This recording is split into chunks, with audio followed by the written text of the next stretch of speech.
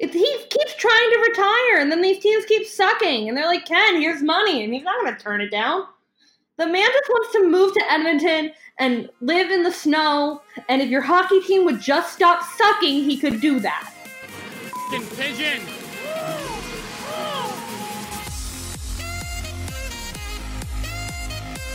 Make Maddie proud, make Daddy proud. Go dye your hair.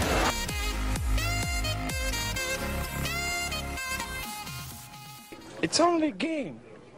Why you have to be mad? All right, we are here for take 2 of the For Puck's Sake podcast this weekend. We have lots of exciting things this week. We're talking World Juniors, All-Stars, football, and we've got an interview with Lex Horwitz. So let's get on to it with the roundtable. First up, it's Shay. I have a new roundtable because you did not pay attention to my last one.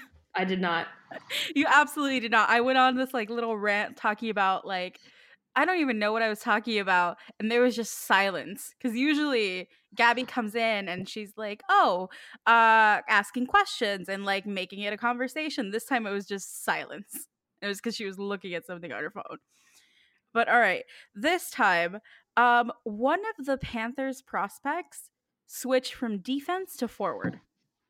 What? Yeah. And yeah, he switched from he was one of the only defensive prospects that we've drafted because we tend to draft forwards, and I out of nowhere he switched to forward. He played his first game as a forward. He scored a goal. I'm very proud of him. I'm very confused though, especially because I've seen no one on Panthers media talking about this. And well, it might have been just for one game. Possibly, because we did. Jamie Alexiak did that for one game. I don't remember if it was the Stars or the Penguins. Really? I don't remember that. He did. I don't remember which team it was for, but he did it maybe 2 years ago or last year. It would have been last year. Rest in peace. I don't remember which one. Brett Burns went the other way. He was a forward. He became a defenseman. Yeah. Dustin Byfuglien was just randomly a forward in Chicago. That's all right.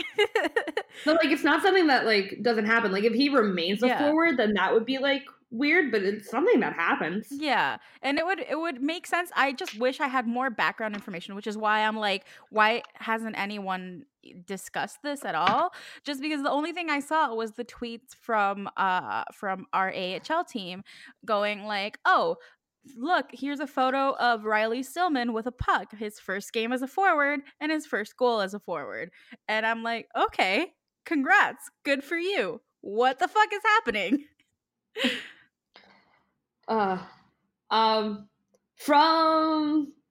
Representing Dallas, it's Sarah. Yes. Hello. Okay, so I have 2 little roundtable topics, which I already discussed last night, but we lost the recording of that, so I'm going to have to run through it again. Sorry, guys. But the world needed to know that yesterday, Gabby confused something that I hold very near and dear to my heart. For the record, in New Orleans, in Louisiana, the Saints thing, their call out, their catchphrase is "Who dat, Gabby?" Not "Who day." Who dat? Okay. In my defense, I don't pay attention to the AFC or any NFC team that is not in the NFC East. So, and listen, it's okay to be wrong. Cincinnati Bengals are who day, and the New Orleans Saints are who dat. I don't know the difference. It's stupid that they're both. Get your own thing, or just spell your team's name. First of all, who doesn't get confused? The Eagles. Because our chant is just EAGLES Eagles. It is not my fault that you had taste in shit teams. Moving on, I want to talk about... Excuse me. We are the Super Bowl champions. New Orleans hasn't been? Shut up. Okay, so Malkin. Shit team. Whatever. You fuck up. Okay, so Gino. How's your 84-year-old quarterback? Hey. Drew Brees is breaking records left and right. Don't even come at me with that because I can back it up with statistics. Okay, so moving on. I want to talk about Malkin. And by the way, Drew Brees is my father, so have some respect. So, the Pittsburgh Penguins, this past week something happened, and I haven't really seen that many people talking about it, but I just wanted to kind of make a quick note about it simply because it kind of pulled at my heartstrings. So this week, if you watch any Penguins games, if you're like me and you watch how their feet move, I don't know. I just find it fascinating to watch their feet move really fast on the ice. I'm not a coordinated person, but I love to ice skate. Anyway, aside from that, if you watch their feet, you might have noticed that Malkin has had something written in a silver marker on his skates, which is not something that he's really ever done before. This is completely new. And if you haven't heard, there was recently a tragedy in his hometown in Russia, and it's quite sad. It's a big deal. It's kind of devastating. And so he wrote these messages to his hometown on his skates, things like, you're my heart, my thoughts are with you, just little things like that. And he played in them. And I don't know, I just haven't really seen anybody talking about that. It makes me sad because Malkin is a fantastic player. And he's always put on the back burner. I mean, it's not that hard to be put on a back burner when you are playing on the same team as Sidney Crosby, but he does. And so I just, hey. So anyway, my thoughts and prayers are with his hometown and wishing them the best. I just wanted to kind of call attention to that, and that was my roundtable. All right. That was really heartfelt and moving, and I'm just gonna go complain. So sorry about the quick switch of pace, but NFL refs, go fuck yourselves. All of them. We just got screwed by another no clear recovery fucking call. Okay, so you guys don't know because you don't watch the Eagles, but in the game against the Cowboys, there were 7 Eagles on a fumble, and they called it no clear recovery because they couldn't tell which Eagle had it. And so even though it was 7 Eagles and it was clearly the Eagles had the ball because there was no clear recovery by one player, they just didn't call it. 10 minutes ago, Maddox strips Miller on the Chicago Bears, and the ball goes flying. And the ref steps up in front of the ball, blocking players from it, is waving, and then picks up the ball. So if he hadn't stopped the play, an Eagles player would have gone and grabbed the ball for a clear recovery, would have been our possession. Because he stepped in front of the ball, blocking the Eagles players from it, and then picked it up, it was considered an incomplete pass, and the Bears get the ball back, and then they kick the field goal to now be winning. Fucking pissed if we lose that game by 3. Because the ref just inserted himself into the game when it was clearly, it was going to be an Eagles ball, and he inserts himself and picks it up, and then it fucking goes to the Bears. I'm so mad. Wow. I am upset that we're not recording with video again because I'm calling the police on my football phone because we're talking football on a hockey podcast again. It is the playoff, Shay. I'm sorry. I do not care about football. I've been trying so hard, but it's so hard for me to care. I don't give one single fuck about football. And every time you guys come on and get a little rant, I'm there oh, Jesus fucking Christ. All right, fine. Then we'll go to hockey things. Let's start with World Juniors. Oh, shit. World Juniors ended yesterday. We were all in mourning when we did the podcast yesterday. We've had, some time to get over it. But let's start from the beginning of the medal round. Canada, and we've learned that Canadians are not nice. Canadians are fucking assholes. That's what they are. Mm-hmm. Sorry, they fucked up the graphics on the game right now, and I'm very confused by it. Yeah, so Maxime Comtois was the captain of the Canadian team, and he was chosen for a penalty shot, which he doesn't do, and he's not it's not like he's historically good at it. Morgan Frost is a good penalty shooter. Maxime Comtois is not, but he was chosen by their coach to take the penalty shot. He missed it. They end up losing in overtime. I'm not sure, but they end up losing. And all of Canada blames this 19-year-old kid. I just blame the coach. Where's the statement released by the coach? Why isn't the coach apologizing? Mm-hmm. I don't even understand why a statement needs to be made. Like, it's fucking sports. Like, I'm sorry. And, like, I live and die by sports, but, like, it is a fucking 19-year-old playing a game. Why is the entire nation going after him? He shouldn't have to apologize for losing the game, or being put in a position that he shouldn't have been put into. Like, the whole fucking statement, like, culture that we live in now is ridiculous, but, like, leave the fucking kid alone. The one thing I did really enjoy from the fact that Canada lost, because they could have scored in overtime to win it, right? But Yeah. someone lost, like someone's stick broke. It broke right when they were like wide open net, had the perfect shot, and then the stick just broke in his hands. And then it was Finland, right? Finland was able to get it out and score and move on to the semifinals. And the greatest thing, the shadiest thing, was a Finnish hockey stick company that put out a letter and a photo of a stick to on Twitter saying, addressing the player whose name I'm forgetting at the moment, telling him that, oh, we're really sorry that your Canadian stick broke in the middle of this game. How about you get this Finnish made stick? Maybe next time. It was nicer than that, but essentially it was just as shady, you know? Yeah. That's amazing. Then Sweden lost, but not much came out of that. And then semifinals comes, and Russia loses, and the Russian kids are upset, and Klim Kostin, who's their captain, throws up his middle fingers while the cameras are on them to get the cameras off of them while they're upset. And I think he was just so, like, I think he was in that emotional state of, like, protecting his teammates and angry at, like, the cameras for doing that, and that he just lost. So when he gets his, like, watch or whatever, he hands it off, and then he yells, "Fuck you" to the crowd. And he got a lot of heat for that. And then he comes back in the bronze medal game, scores a goal, Canada's booing him, and he just sticks both fingers in his ear, Patrick Waugh style, "I can't hear you." That's an I icon. love that. I love that kid so much. I am rooting for him wherever he goes.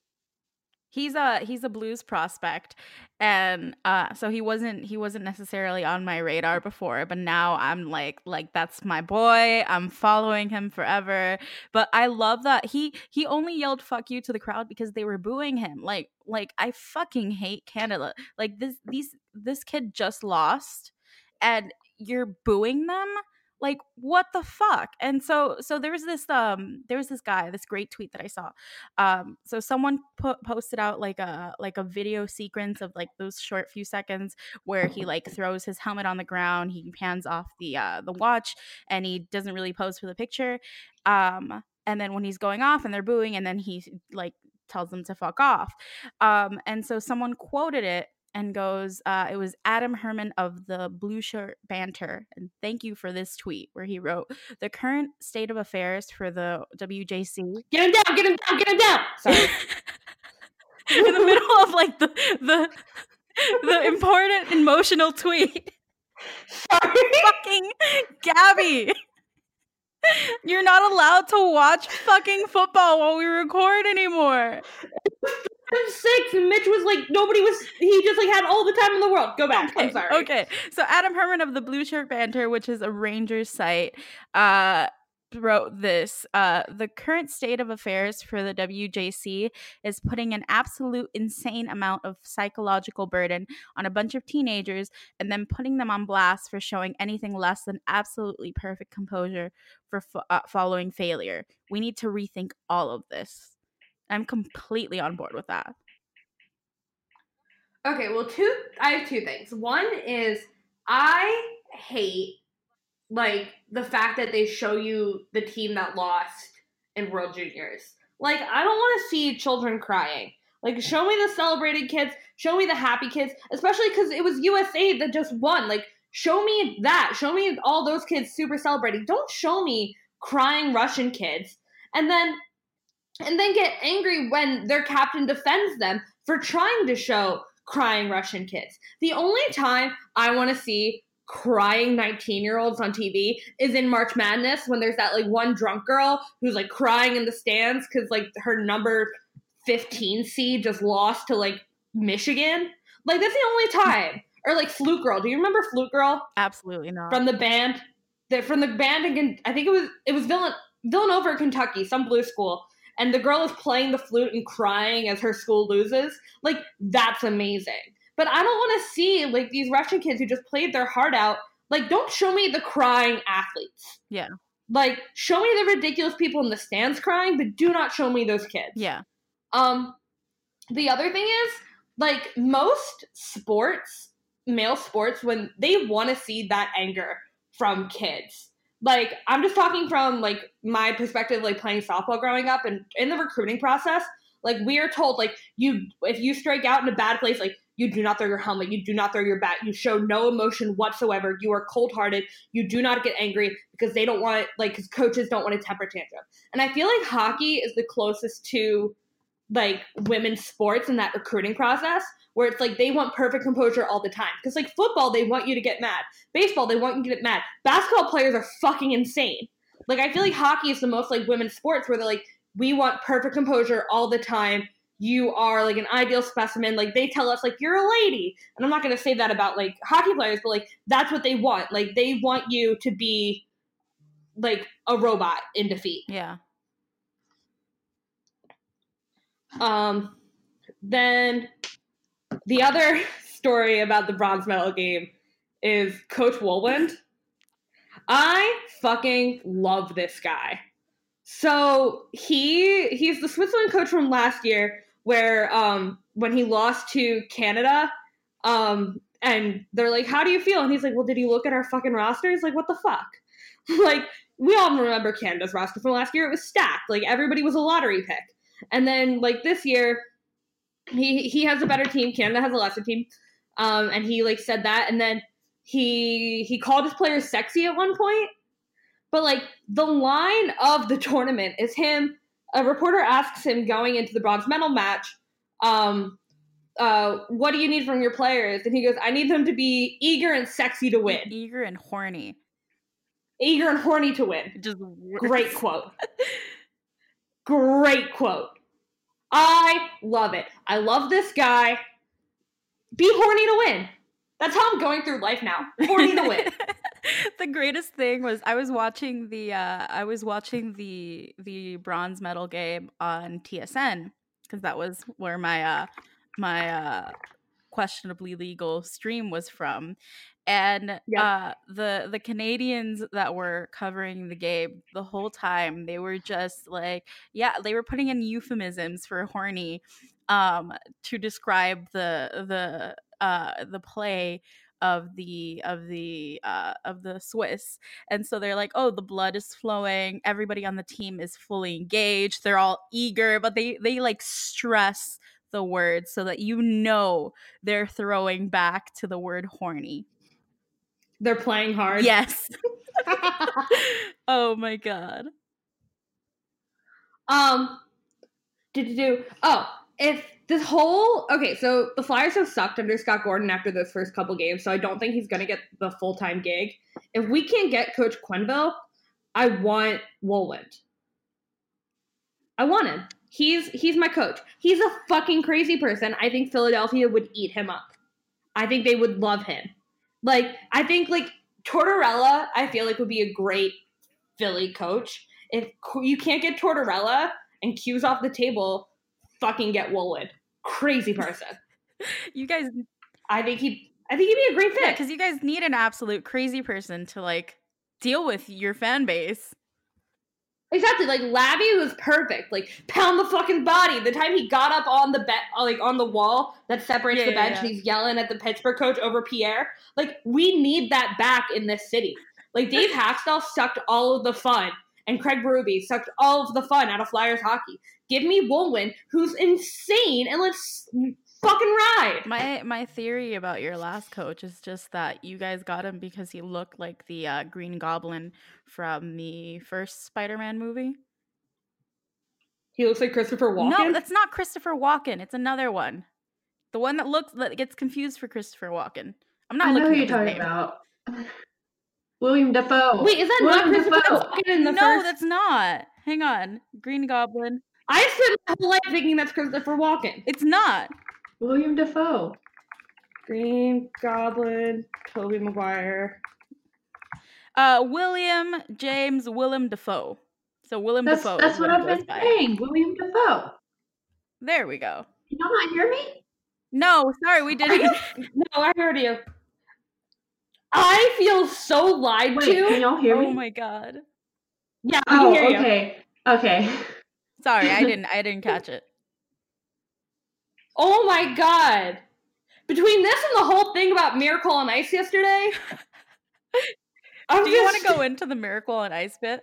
Let's talk about the Miracle on Ice. Miracle lies to us, people. Miracle on Ice does not work the way that we have all thought it worked our entire lives. We know that USA gets gold. And we know that they play the Soviet Russia in the quote-unquote semifinals. But do you know who got silver that tournament, people? Soviet Russia. Because the way the hockey medals used to work is... sorry, the Eagles were doing a thing. The way it used to work is it was a round robin. So, like, you had the two groups, the best two teams from the two groups played each other in another round robin, and whoever won the most games out of that round robin won gold, and it was like records. So, because the US won the most games, they got gold. And then because the Soviets lost to the USA, but they won the other two games, they got silver. And that's how it fucking worked. And my whole world is changed. That movie, it's not ruined, but there is a taint to it. I am heartbroken. I remember yesterday when you looked it up and you told us that the way it, like, you described it was like it felt wrong as like someone that's just been watching it to be like, oh, semifinals, and then the way that we go about it. It feels dirty now. It feels Miracle on it Ice feels weird, is dirty but now. like thinking of it logically, I think I like that format better. No, I like it. Give me a break. I like that. Because I like that the people who win the most like win. No, it's the fucking playoffs. Playoffs in every sport works the same way. Why? Like, the Olympics is already so stupid. Like, let's not fuck it up more. And then, like, you're not even building the best team. Because, like, sure, you can't beat Canada, but then you're like, can we design a team to beat Russia and these guys and get silver? No. Fucking build your team so that if you come across Canada in the semifinals, you gotta fucking win. Pissed. Then USA versus Finland. Finland wins. Capo. I can't say this kid's name. But that one Capo shot, Capo. we all know the shot deserved to go in. We all know the shot. That's this game, right? Like, I'm caught up on the right thing, yeah? Yeah. Yeah, I watched it today. It looks like it's possible goalie interference, but the goalie, like, clearly gets away. So because that other player was still in the crease when the shot went off, I guess they're calling it crotch interference. Fucking crotch interference. Oh god. Oh my god. I'm watching so many different things and trying to host a podcast today. That's the fucking title. Crotch interference. Oh fuck. Oh my god. But no, yeah, like they called crease interference. I don't know whether it was or was not crease interference, but I was not rooting for USA, so I'm fine. I can't. No, it was stupid. It was stupid. And we should have been a tie game. Who knows what would have happened in OT. Capo Keiko, I'm not saying that right, scores a game-winning goal, which means that if the New Jersey Devils are picking in front of the Flyers again this year, they'll take that kid instead of the number 1 overall pick, which is Jack Hughes, and then I'll get Jack Hughes, and it'll all be good. I don't know what the scenario you're like putting up in your mind. It does not work that way, Gabby. The Flyers are getting Jack Hughes. I'm going to say it. I'm going to speak it into existence. As soon as I put the shirt up for order, I'm buying one. The Loose for Hughes shirts that I made today, they're freaking awesome. Speaking of shirts, because I forgot to do this earlier, couple housekeeping things. We've got World Junior Championship t-shirts on sale now on TeePublic. A Lose for Hugh shirt will be going out quickly. Woo! Sorry. No, you're fine. We're winning. Eagles are winning. This is literally the worst. This is the worst podcast ever. The worst podcast ever for me is just that you, the whole time, you're going, the Eagles are winning. They were losing. Now they're winning because Big Dick Nick has got this. So World Junior shirts, Lose for Hugh shirts will be coming out later this week. We've got a Paul Marner was right shirt because he was. So go buy those. I just got a USA hockey shirt. I really like the Lose for Hugh shirt, and I also made a Quinn Hughes shirt that's up for sale. But I don't have a lot of money, so I'm not getting all the shirts. But there's a whole bunch of styles and stickers and everything. Go check it out. The other piece of news that we have before we get into our interview is we've got 2 new writers on the blog. Mara, who is going to be covering the Wild, and Liz, who's going to be covering the Capitals and some other teams. I'm really excited for both of these new acquisitions. They're amazing. They write so well. I can't wait for them to get started. But we are looking for more writers, so those applications are still live. If you want to write about hockey, if you have friends who want to write about hockey but don't follow us, send them our way, have them apply. We're always looking for more voices, covering more teams. Please send them our way. Does somebody have something? I heard a voice. No, I'm just super excited. Yeah, I'm excited. So let's dive into the interview. Wait. I'm sorry, real quick. Yeah. I'm excited. The team's excited. And our sponsors are excited. We don't have sponsors. We really so don't. Say that. But you know what? If we get sponsors, great. hey, can you guys sponsor us so that we could use that all the time and not let it die? Let me do ad read. Let me ruin ad reads. Who doesn't want to hear me stumble over an ad read? All right. Let's dive in our interview, which you can sponsor. We have Lex Horwitz on the show this week. Lex is a non-binary, transmasculine athlete and LGBTQ activist who is using their story and platform to educate people about the importance of gender identity. They're really amazing. How I found them is we went to school together when we were younger, and they posted their whole coming out story on Facebook, and I've been following it ever since. I'm just going to let them speak, and we'll come back to this afterwards, and I'll talk more. Hi. All right. I am here with Lex Horwitz.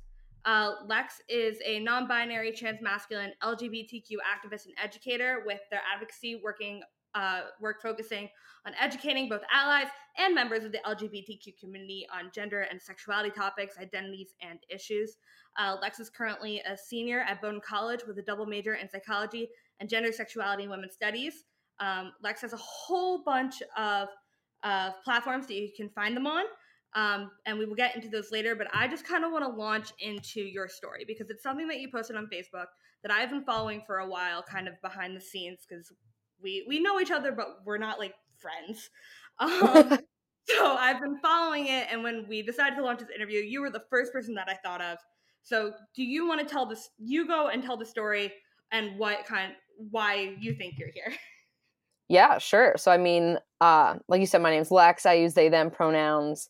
And so there's so many different parts of the story, honestly. There's the coming out as gay, and then there's the coming out as no, it's not really gay, it's gender, and then the coming out as yes, it's both gender and sexuality. So I guess, which one or all are you interested in? Well, I was interested in the story as an athlete, because in hockey we have Harrison Brown, who is a female to male is in the midst of a female to male transition and competed in the NWHL, and everybody's been kind of following his story. And so for me, as somebody who's kind of followed that story, your story was really cool, and especially because you did switch teams, I thought that was very interesting to me, just from somebody who played NCAA athletics and knows how difficult they can be. So that was kind of the story that I was really focusing on, but if you want to tell the whole thing, that's totally up to you. Yeah, no, we can totally focus on the switching team story. So, let's see where I want to start this. So, I have been playing squash since I was about 11 years old, and I absolutely love it. It's just makes me so happy to be able to play and compete. And more background is that like I was assigned female at birth. However, I do not identify as a woman. I identify as a non-binary trans-masculine person. And so, because I have grown up playing squash, I knew that I wanted to play squash in college. And when I got to Bowdoin, when I first got to Bowdoin, I identified as a straight cisgender woman. And then I soon realized that that wasn't the case. And so I first came out as being gay, well, my first year on the team. And then my second year on the team, I was out as the only out queer person on the team. And I'm talking about the women's team. And then I realized my junior year that going into my junior year that it wasn't just that I was gay, it's that I'm not a woman. And so I came out to my co-captains because my junior year, last year on the team, I was captain of the women's team. And so I first sat down with them and had a meeting and said like, hey, my name is Lex. That's what I want you guys and the rest of the team to refer to me as. And I'm going to use they, them pronouns. And so then I had the same type of conversation with my other teammates. And I spent all of last season on the women's team. And I didn't even think of the idea or the concept of being a member of the men's team because I had been working what feels like my entire life to make it to a captain's position on a collegiate varsity sports team. And so I was at that spot where I'd been fighting to be. And I had already been on that team for two some years. And so I just figured that I would stay on the women's team because I'm non-binary. I don't identify as a man, but I also don't identify as a woman. So I'm in this in-between place that doesn't truly exist as its own team in athletics because athletics are so binary. And so I stuck it out last year on the women's team. And I was miserable. And I didn't realize how miserable I was until I switched teams this year. I guess you want me to talk a little bit more about that? Yeah, whatever you feel comfortable talking about. Just tell your story how you want to tell it. Just you like I don't want to interrupt. I don't want to sway you. Like whatever you feel comfortable talking about. Go for it. Okay, cool. I'm just worried I'm talking too much. No, you're fine. Like they don't want to hear me. They hear me all the time. You talk. All right. So yeah, last season I was one of the co-captains of the women's team, and I came into my senior year, this year's season, as the captain again of the women's team, and I didn't realize how just truly miserable I was. I would come back from practice. We would have captain's practices because our season didn't officially start until November 1st. So I was running captain's practices, and it didn't feel right. Something felt off. Whenever I would go to the courts, I wasn't happy to be there. I was always on edge. I had a lot of social anxiety about being at practice. It got to the point where every day after practice, I would talk with my partner about how just kind of upset and depressed and just how off I felt being at practice, which is something that I normally don't have because I love the sport so much.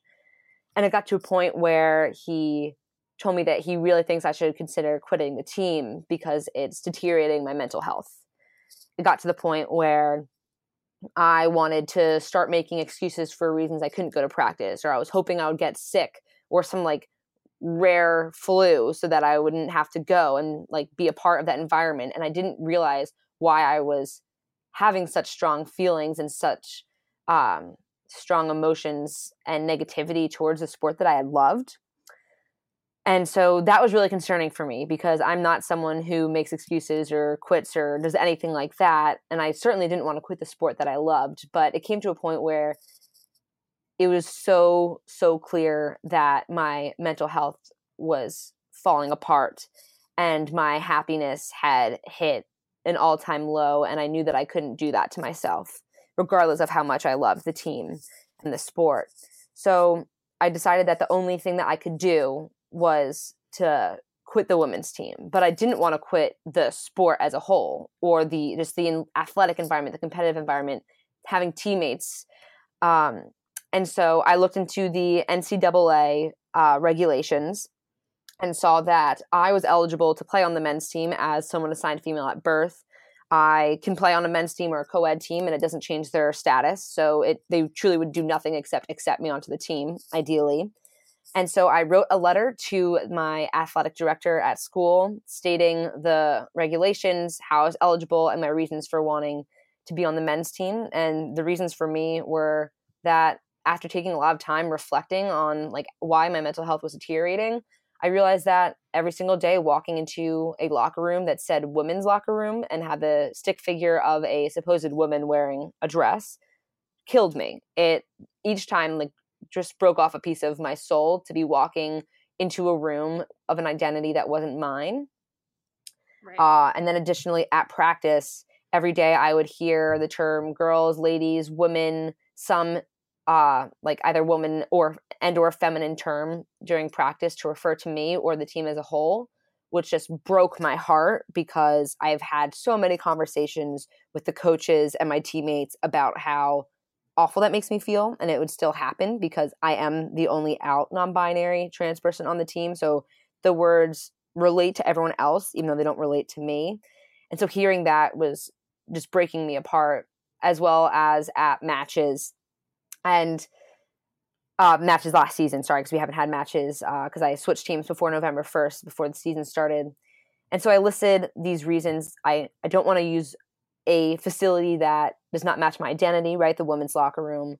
It is super painful to be referred to as a woman or a girl or a lady or any of those terms when I'm not. I've distinctly had so many conversations saying I'm not that and would like to be respected as not holding that identity. And then additionally, I had some negative experiences on the women's team. So for instance, junior year, my first match after coming out as non-binary on the team, I was on the front wall of the squash court with my co-captains, and we are responsible for announcing lineups. And so one of my co-captains announced me by my dead name in front of both my school's men's women's team, the other schools, the coaches, other captains, and all of the audience that was there. And I had never felt so, I don't even have the phrase really to describe it. It's a level of pain from like wrongful exposure, Right. I would have to say. Because then after being dead named, it invalidated what felt like was invalidated and erased my identity, saying that I didn't deserve to be called by my respected name or my respected pronouns. And it told everyone else there that I didn't deserve to be respected because my very own co-captain wasn't going to respect me. And so it just kind of, every single match after that first one, I feared the lineups. I feared being dead named. I feared being referred to as a gender that I wasn't or with the wrong pronouns.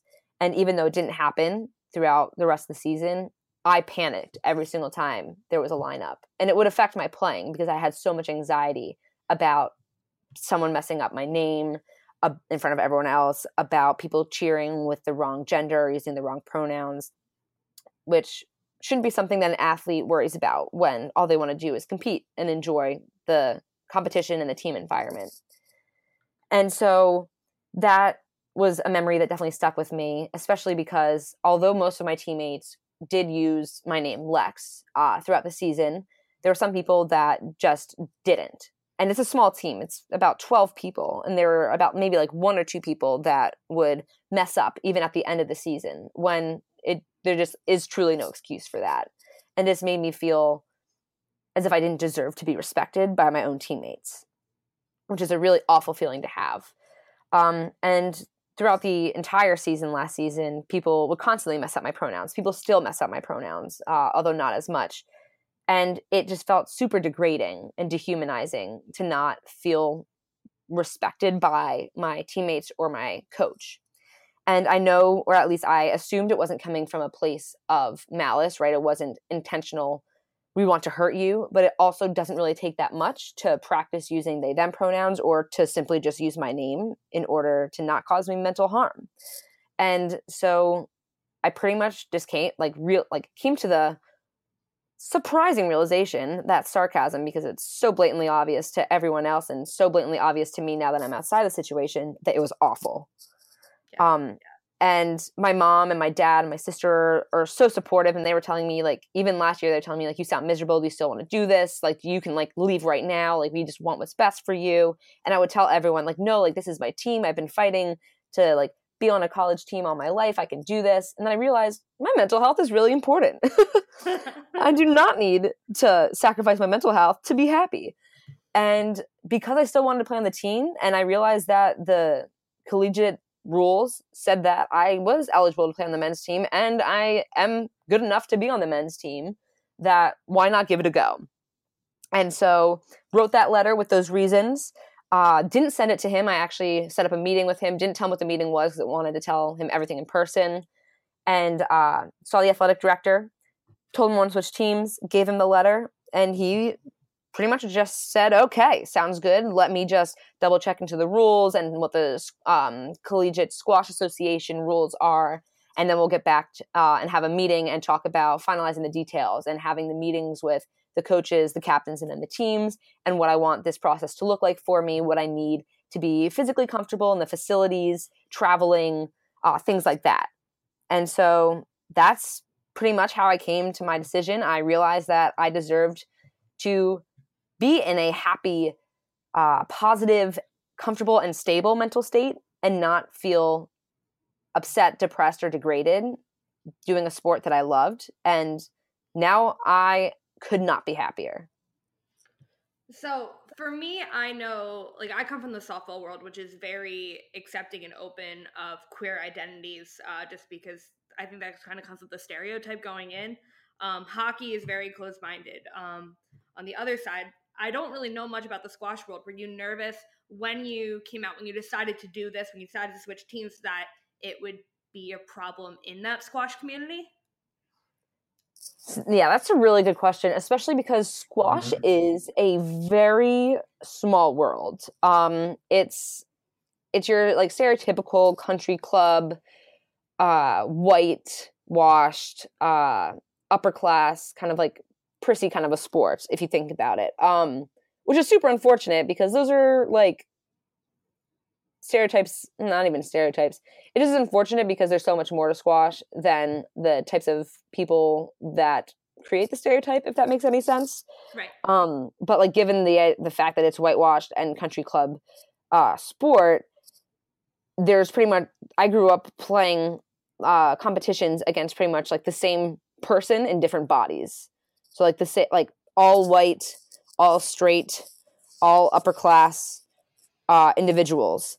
And there was never diversity in squash, which was, like, there should be diversity in everything. And so because of just knowing that about squash, I guess I was, did have that knowledge in the back of my mind, but I had already come out as being gay. So, like, I had come out as, like, having a queer sexuality my first year, and hitting that barrier and just, like, crossing that, it was a little bit of a struggle. So I was in a, like, same gender relationship that I had kept private from my team because I was worried about how they would feel comfortable with me, if it would make them uncomfortable, if it would just make me stand out, make me hyper visible, whatever it happened to be. And so I decided, especially because my partner was at the time was also on the team, we decided to not tell our teammates. And then the last tournament of that season, that was my first year, we came out to our teammates at our, like, celebration party. And the women's team was absolutely amazing. They were super happy for us. They even said that they were sad that we didn't tell them earlier, except we were really happy about when we decided to come out to them, because when I came back to the team the next year, that same partner had graduated, and I was the only out queer person on either the women's or the men's team. And I felt hypervisible. I felt like I was making people uncomfortable in the locker room. I was worried about what people were thinking about me. The heteronormativity of college parties or just environments, such as having mixers of, like, pairing men's and women's teams, or handcuffing women's team members to men's team members, just things that don't even consider the fact that there are other sexualities or identities that are not straight was super evident, and I felt very excluded and erased in my identity. So like the coming out process per se wasn't challenging. My team was great. I did have some negative reactions or responses from the men's team. One men's team member didn't believe that my partner at the time and I were dating and thought that it was a joke and kept laughing at us until people like yelled at him to stop because it was real. And then another thing that happened was another member of the men's team wouldn't stop coming up to me, asking me really invasive questions, such as, so what is your sexuality? Are you bi? Like, do you like men? Like all these questions that I didn't have the answers to, but I felt forced and pressured to answer them because I was worried about making other people feel uncomfortable. So, I mean, it wasn't an awful coming out. My team was great. The men's team was a little bit worse. But like I said, the next year I did feel hypervisible. I felt hypervisible yet erased at the same time.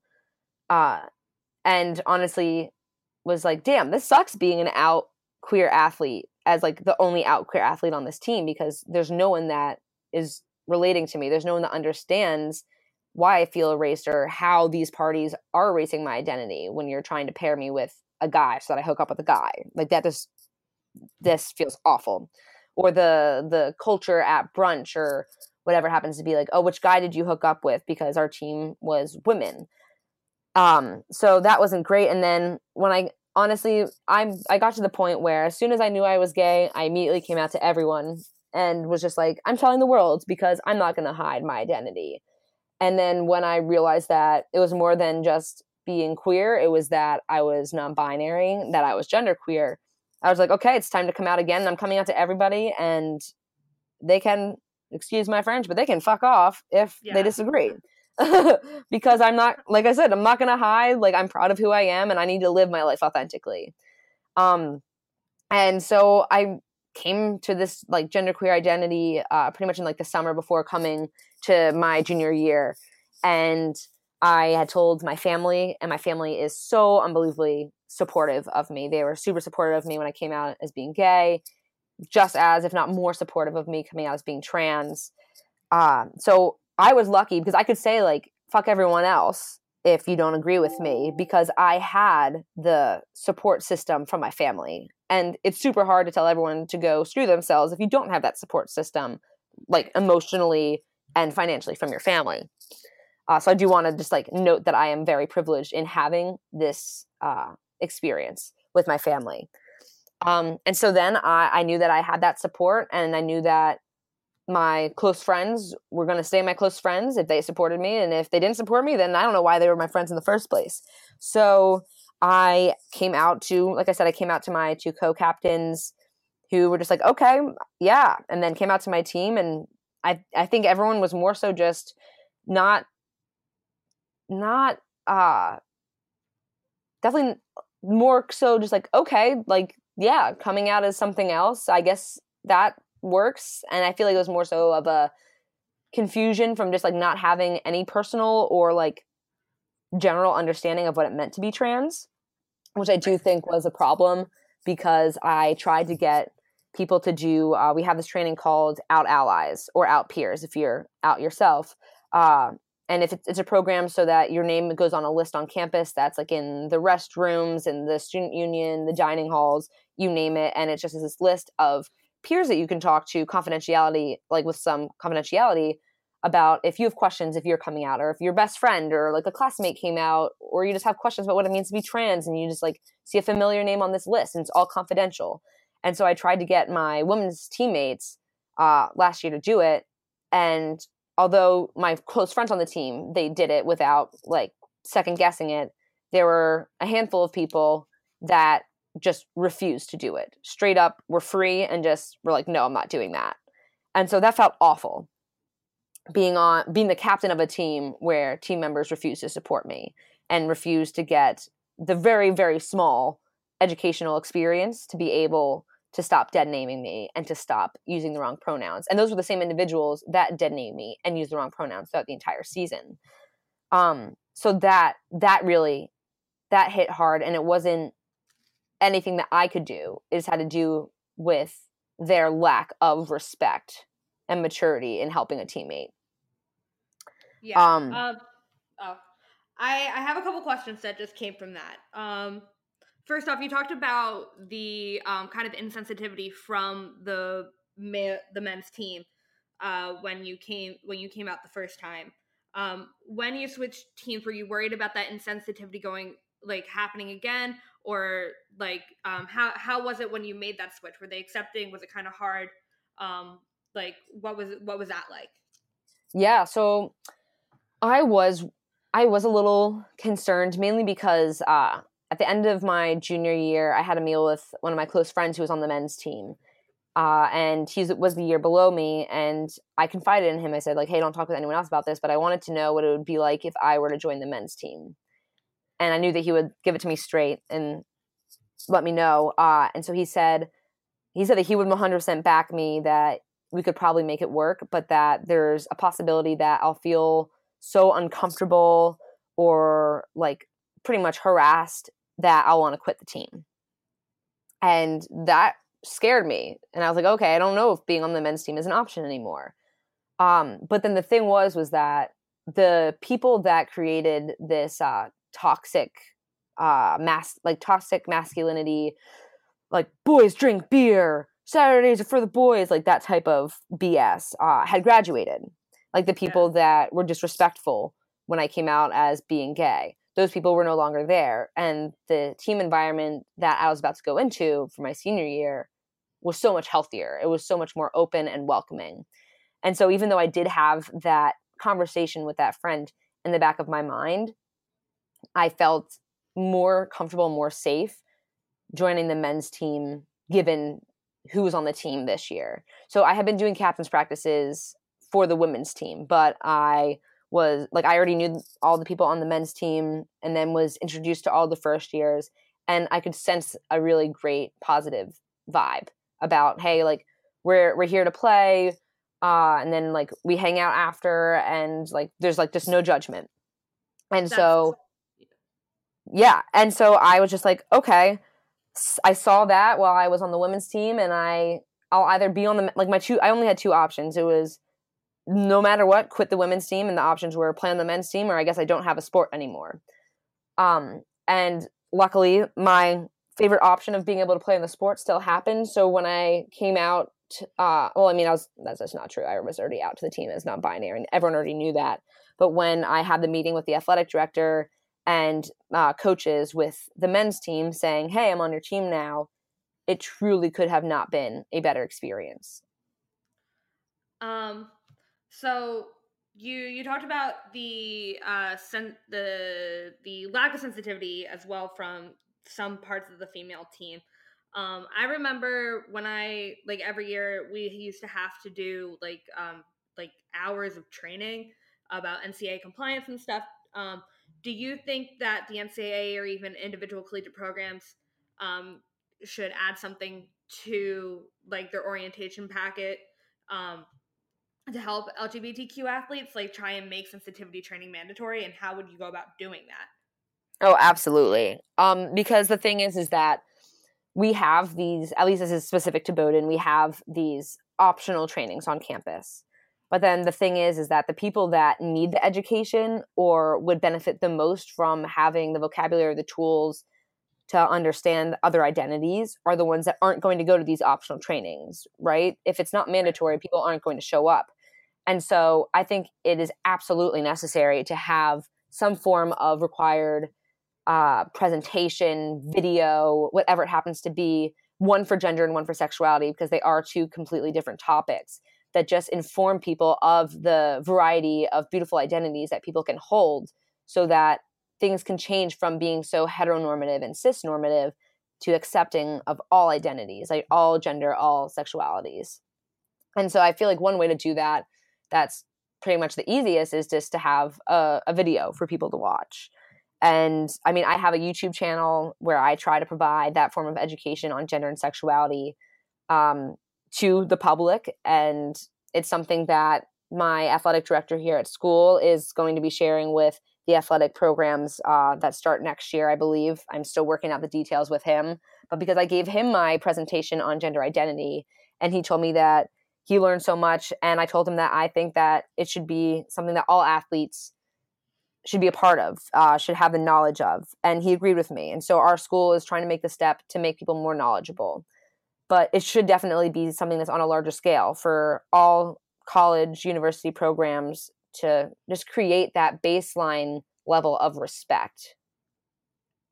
I mean, like, Bowdoin is a fairly liberal school, and with such, you still have some issues in the transitioning process and with acceptance from your peers. What kind of advice would you give to athletes that have gone to higher profile and with such more conservative athletic programs that are having a rough time being LGBTQ? Yeah, that is just wow. So from my own experience, it's so different. So I don't really feel like I am qualified or really able to provide any advice given the fact that I am at such a small liberal arts college.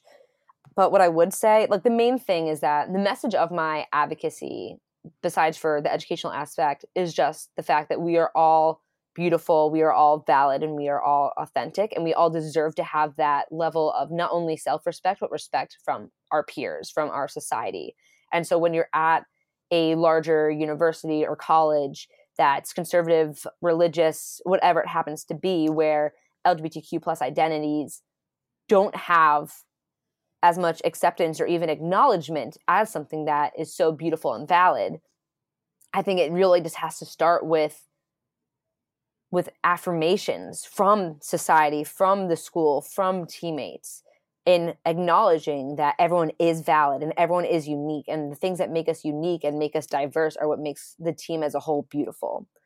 And I feel like that conversation is lost with all of the conservative ideology or religious ideology that attempts to invalidate, erase, and just harm, for just a lack of a better word, queer identities. And so, I mean, if there are any athletes that are at those institutions, the only message that I really have for you is just that I hope that you know that you are valid and that you are beautiful the way you are, even though the messages that we receive from society or our institutions themselves try to tell us otherwise. And honestly, besides for that message, I can't even imagine what it would be like to try to transition, like if it's from one binary gender to another, or a binary gender to being non-binary or agender or pangender at a larger college or institution, because depending on the state that the school is in, depending on the athletic regulations that that division has to follow, that individual may or may not be able to stay playing their sport, or they may be forced, if they're on scholarship, to stay playing the sport on the wrong gendered team. That must be super invalidating and dysphoric if they don't want to play on that team anymore, but in order to finish their undergraduate education are forced to do so. There are so many factors that are involved. It has to do with socioeconomic status, support from family, friends, or your own ability to support yourself emotionally and financially.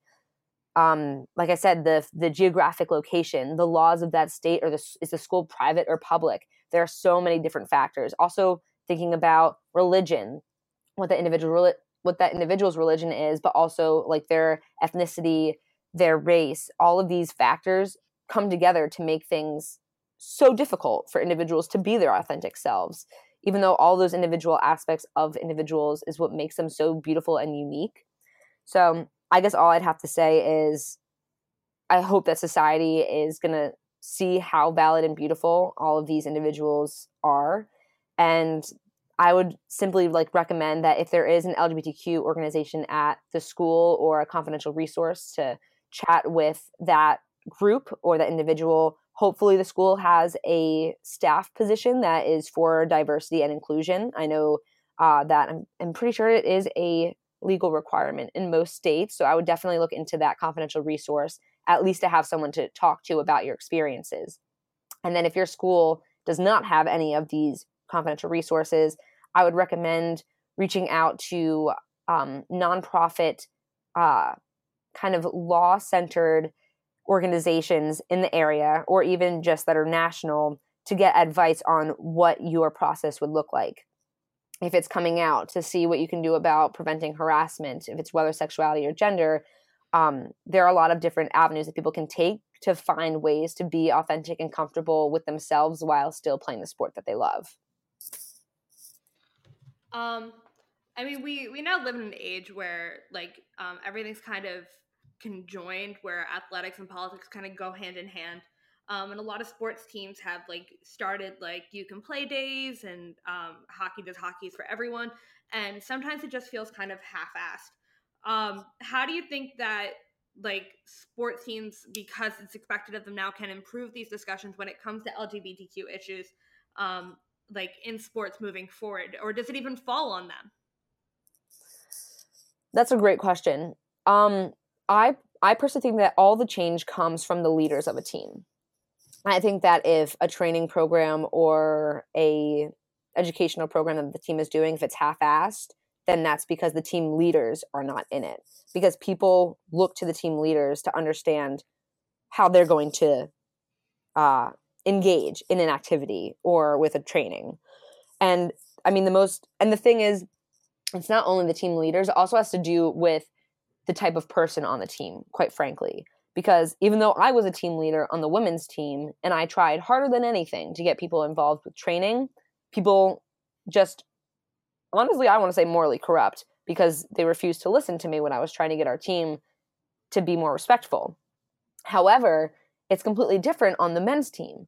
When I got on the men's team, every single individual on the men's team was signed up for Out Peers training. And that was without me mentioning it. The captains of the men's team had posted in our group chat that the training was coming up and said that they were going to do it. They wanted to make sure that people knew that the option was there. And then when the time rolled around, I was actually at our LGBTQ center on campus doing in one of the other rooms, there's this Wellness Wednesday thing, and the whole team this is when I was on the men's team, we're getting acupuncture together. And then we heard there were cookies in the other room, and the other room is like the LGBTQ garage hangout space. So we went into that space, and they were signing people up for Out Allies training. And I was like, oh, I've already done that. Like, maybe you guys are interested. And they're like, oh, yeah, sweet. Sounds good. Sign us up. And so they signed up just on the spot, didn't even think about it. They're like, all right, let's do it. And then when the time rolled around for like this, the finalized sign-up sheet, I just helped the captains of my team say like, hey, I know the person that runs this program. If you're interested, like my message. And every single person liked the message, and every single person went to the training. And my coach made our practice for that day optional so that people could go to the training. And it just felt so amazing to not be like, hey, you guys should do this because you could benefit from this education. It was simply like, hey, this is an option. And they're like, oh yeah, obviously we're going to do this. So I think it's a mix of having team leaders be really passionate about the education and the activities that they're doing with their team. And then also trying to get athletes that are passionate about understanding others. I think it's a mix. Absolutely. So how this came to be? We went to school together when we were young, and then we connect on Facebook as people do. And you decided to post your story on Facebook, and you've kind of been documenting the whole journey. You've led talks and created a website and a YouTube channel dedicated to this journey and teaching others. And what led you to deciding to be so dedicated to documenting this, to getting it out into the world? Yeah, so I am a very just like open individual. I would say I'm a people person, if I don't mind tooting my own horn. So I like engaging with people. And I didn't really even think about it, honestly. I was always just open about sharing what was happening in my life and stories that happened to me. And I realized that people were listening and people were learning from me, just randomly sharing what happened to me. And so I decided that I knew that if I was out on social media, that anyone could find it at any point in time. Even like in my future, like my parents would constantly warn me, saying like, maybe like you shouldn't come out because of jobs, which is completely a fair thing to say. And I said, well, I'm not going to work at any jobs that aren't going to like me because of my identities, which that's me being idealistic about the whole thing and me being, I don't know, but I knew that was the case as well. And so I made the decision for myself that I was going to come out because I wanted to be open. Because if I had someone that was out that I knew about when I was younger, then it wouldn't have taken me 21 years to come to my identity. If there had been public figures or social media that showed the bright side of being queer rather than the, oh, you're this or that or gossip or is this person this, then it wouldn't have taken me so long to be like, hey, I'm awesome and I'm authentic the way I am and I happen to be a queer person. So I decided that I wanted to be the person that I needed growing up for other people. And then I made my social media account. I made my Instagram account public. I made a Facebook page for my advocacy. I just released my YouTube channel this past month, actually. Well, I guess it's January now. So in December, so that I could help with education and sharing my own story for other people to hear. So hopefully there's that elementary school person or even that person in their retirement home that's hearing me share my understanding of myself. And they're like, whoa, I relate to that. And they're able to then have support through me. I'm really open. I love getting messages from people on social media to be able to support them or answer their questions, because I just want to be that person for other people. I want to be that support that people don't necessarily have. All right. So this has been amazing. If our listeners have found this interesting, if they want to find you and what you're doing, where can they do so? Great question.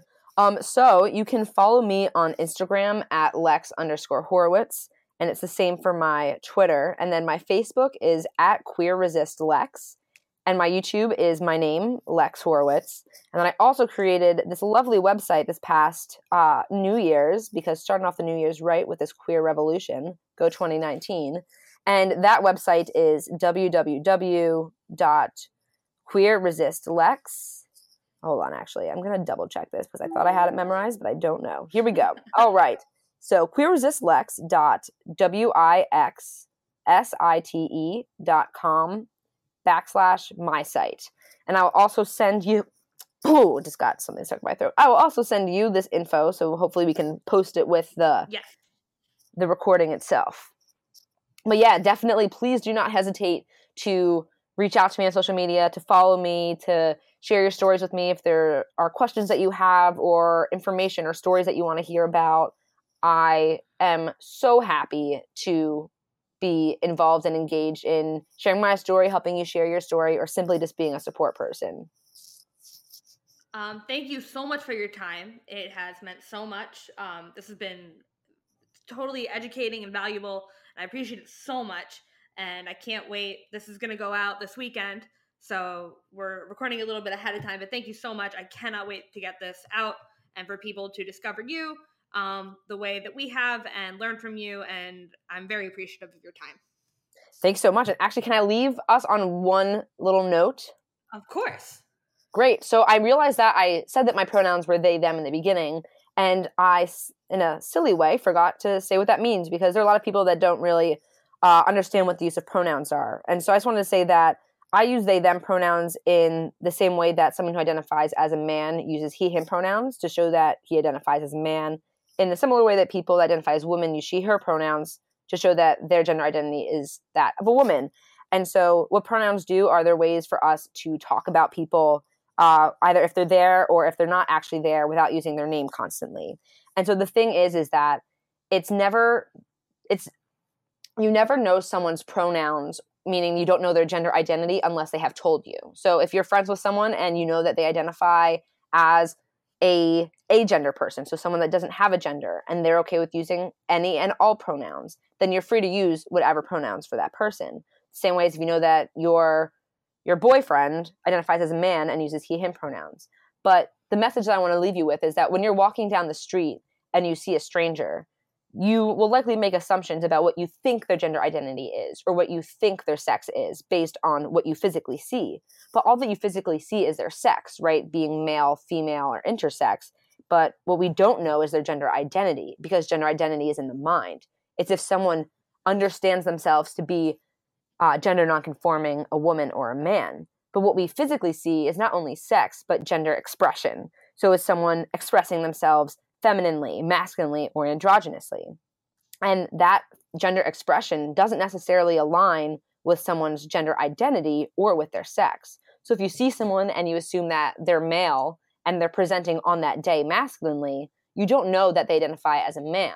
So although we make these assumptions, if you're going to say something to this stranger, then don't use gendered language or don't use gendered pronouns. Use they, them, or say, hey, folks, or how can I help you today, friend, rather than saying sir or ma'am, which is something that I believe needs to be happening more in service jobs, for instance. So I'll go up to a counter and I'll constantly be misgendered when all they have to ask is like, I don't even know, is like, what, is it surname? Is that what like the Miss, Mr., Ma'am, whatever that is? Prefix. Prefix. There we go. Thank you. Like this, like what prefix do you use rather than just automatically assuming and then making me feel like crap for the entire day after that encounter.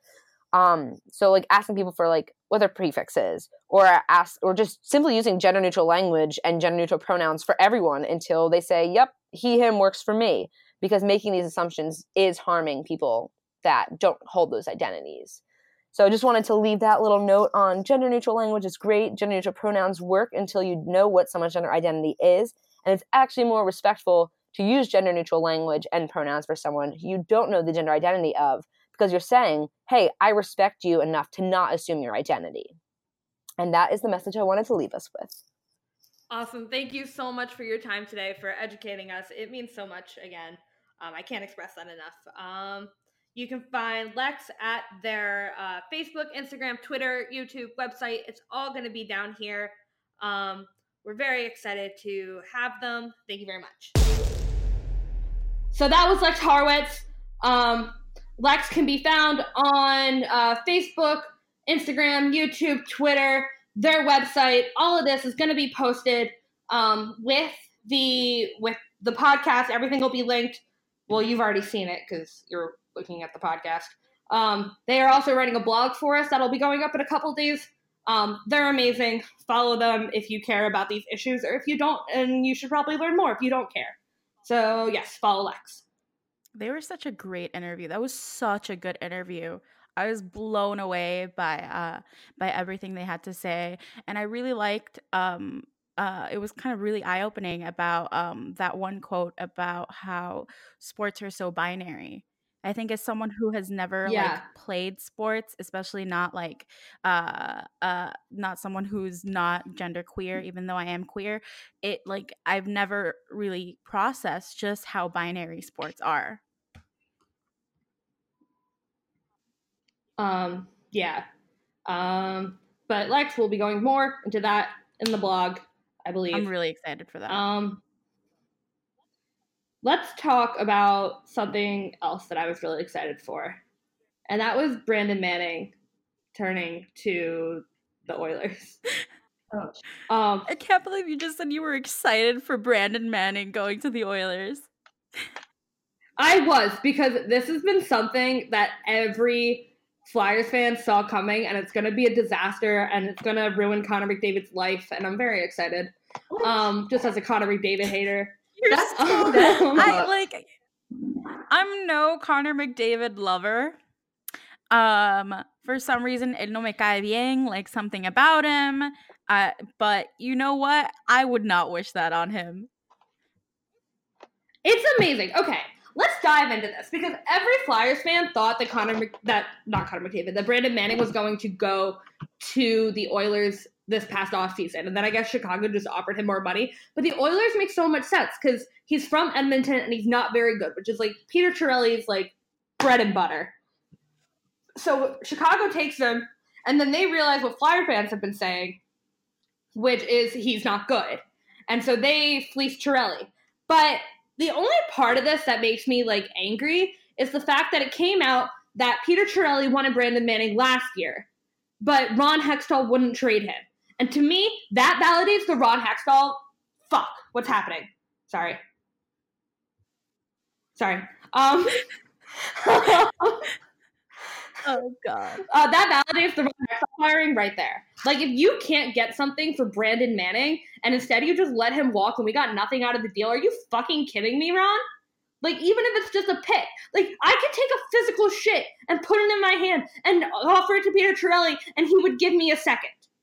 Like, I don't understand how you don't fleece Peter Chiarelli. If you can't fleece Peter Chiarelli, you're a bad GM. It validates your firing. Goodbye, Ron. Thank you. I'm amazed that you took something about how bad Peter Chiarelli is and just managed to turn it into a Flyers rant. I'm talented. What can I say? Someone in our group chat once said, "Oh, take a shot every time Gabby makes something that's not about the Flyers, and everyone like, no, you're gonna fucking die if you try to do that. I am the Skip Bayless of this podcast. Just everybody fucking hates me, and I can make anything about my team. It works for you, and it works for Annie with King stuff. Technically, I feel like it would work for me with Panther stuff, but you know what? Yeah. Shay, don't. Those who live in glass houses shouldn't throw stones. Listen, but the thing is that no one cares about my team, so I have to make everything about my team because it's the only thing they'll ever hear about it. This wasn't not about the Flyers because it came out that there was a link because I've done it in the past where I'm like, this has nothing to do with the Flyers, but like, this has something to do with the Flyers. There was a hit, and I'm gonna grab it. I'm gonna untravel that string. Back to the Edmonton Oilers, though. If you have to call a player for permission to trade for someone, probably don't get that player. Like, so the whole story is, his rookie year, Connor McDavid playing the Flyers in the Wells Fargo, lost an edge, took Brandon Manning down with him, and Brandon Manning couldn't stop himself, and the two went into the boards, and Connor became Collar McBroken. Like, not Brandon Manning's fault. The problem arose when Brandon Manning took credit for it and was like, yeah, I did that on purpose. Shut the fuck up, Brandon. And then, so Connor called him classless. There was a fight. I have this whole shadow theory where if you, like, look back, after the first game where Brandon Manning got his ass kicked by, I believe it was Milan Lucic. It was either Milan Lucic or Chris Russell. The first time they played again after he came back from his collarbone. Like, Brandon Manning got the shit kicked out of him, and then he never played against Connor McDavid again. Like, he was always mysteriously a healthy scratch. Like, wouldn't come out for anything, but Connor McDavid shows up and Brandon Manning's in the press box. It didn't make sense. Sorry. I need to turn this off, but I'm not going to. We knew from the beginning that you needed to turn it off, but we knew... I'm not going to. I know. We also knew you wouldn't do that, but like, you know what? It works. It's part of your personality. It's fine. Keep going. Go Birds. What the fuck was I talking about? Oh, my shadow theory. So Brandon Manning hasn't played a game against Connor McDavid since, and so if the NHL is literally forcing these players to not be near each other, and then you go and trade for him, go. You could keep talking. It would fit into it perfectly. You probably shouldn't do it. Darren Sproles is my favorite. I don't care that he's 36. We should re-sign him. He's like 4'2", just fucking runs the ball. But yeah, so it just like you shouldn't get that player, especially when he's as bad as Brandon Manning. Like, Brandon Manning brings nothing to a team. He's got like a Corsi of like negative something, not really, but it's like relative Corsi is definitely negative. Which is the Corsi that matters the most. What was I saying? He doesn't bring anything offensively. Like, he scored a goal last year because he broke physics. Like, he banked it off the wall and it somehow got behind Greg Anderson. It didn't make sense. Like, that's his like claim to fame. And then if you're losing by 3 with 2 minutes left, he'll fight somebody and get his ass kicked. And then he'll be like, heart and soul. Like, that's Brandon Manning as a player. Like, he brings nothing. I'm sorry, Edmonton. Not sorry, Connor McDavid. This is going to be fun to watch. Not the only fleecing Peter Chiarelli had this week, though. Or fleecing of Peter Chiarelli that happened. So, my theory is that they got Brandon Manning, even though it was like it was eventually going to happen. They had to announce it on the same day because they wanted to cover up from the fact that they also fucked up by trading a defenseman, Chris Weidman, to the Florida Panthers along with a third round pick. And not just any third round pick, it's a conditional third round pick, the conditions are that the Panthers will get the better of the 2 picks that Edmonton has right now. And the third pick alone is like you win it with the third pick alone, because as much as I like Alexander Petrovich as like a dude, as someone that I've seen from draft until now in his career, he's not good. He is really not good. He'll make like one decent play and then make like 4 plays that like cost your team. And so he was our 7th defenseman. And Edmonton got him and now he's playing on their top D, which I fucking do not understand. So yeah, Petro, as much as I love him, he is a bit of a liability on the ice. And we got Chris Weidman, and it was announced today that we put him on waivers. He only played one game with us before we put him on waivers. But to be fair, on that first game, he had like he got a penalty, the stupidest possible penalty, immediately. He had gotten into the box and he had more penalty minutes than he had time on ice. That's so ridiculous. I like, even though like we've put him on waivers, there's a chance someone will claim him, and it's dumb, but the fact that we got anything for Petty is like, that's fine. That's perfect. We still fleeced Peter Chiarelli.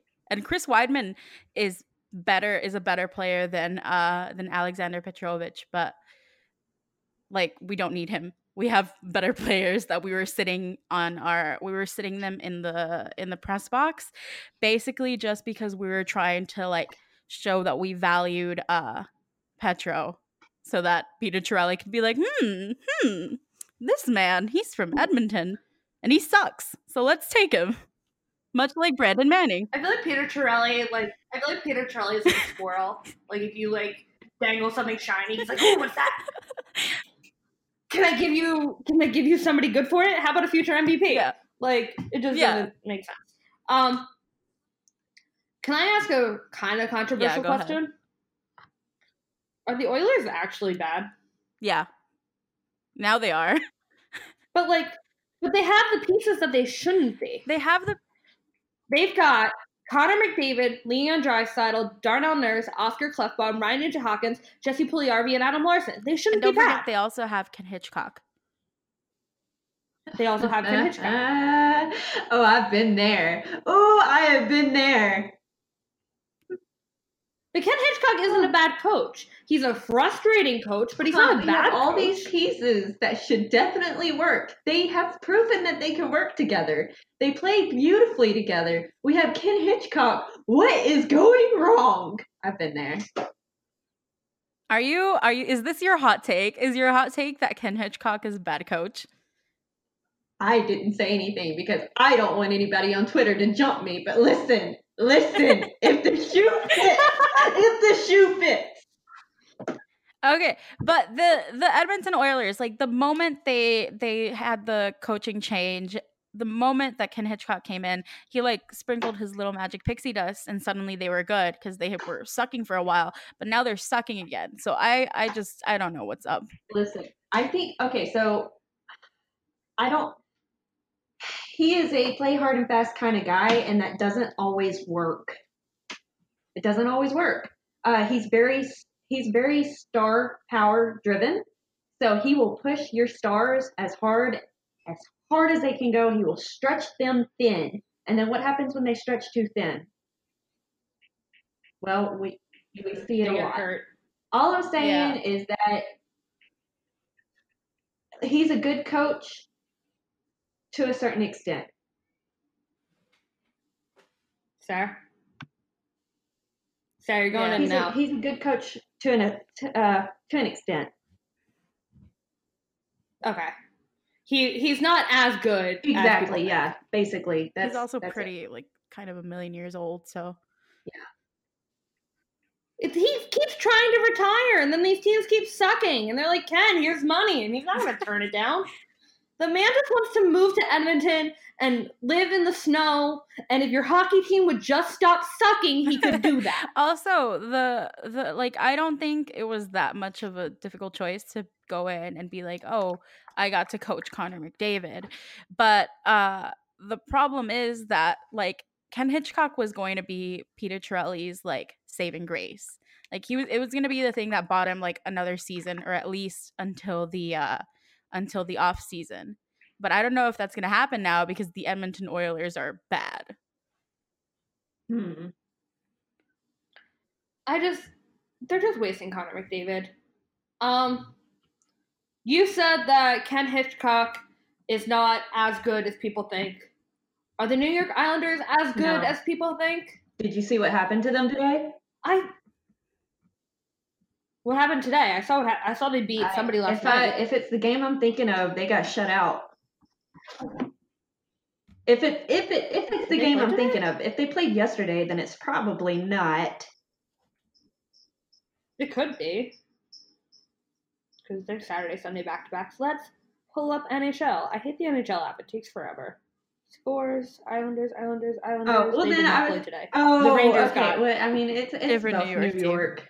They're the same team in my head. Okay, let's be real. They're the same people. This is a side note, because the funniest thing, Namita, who posted a generator for Elliot Friedman, if you don't follow him on Twitter, he is notorious for getting the what's it called? You know, the 3 letters, you know how it's like 3 letters that yeah, so he's notorious for getting them wrong, for fucking them up completely.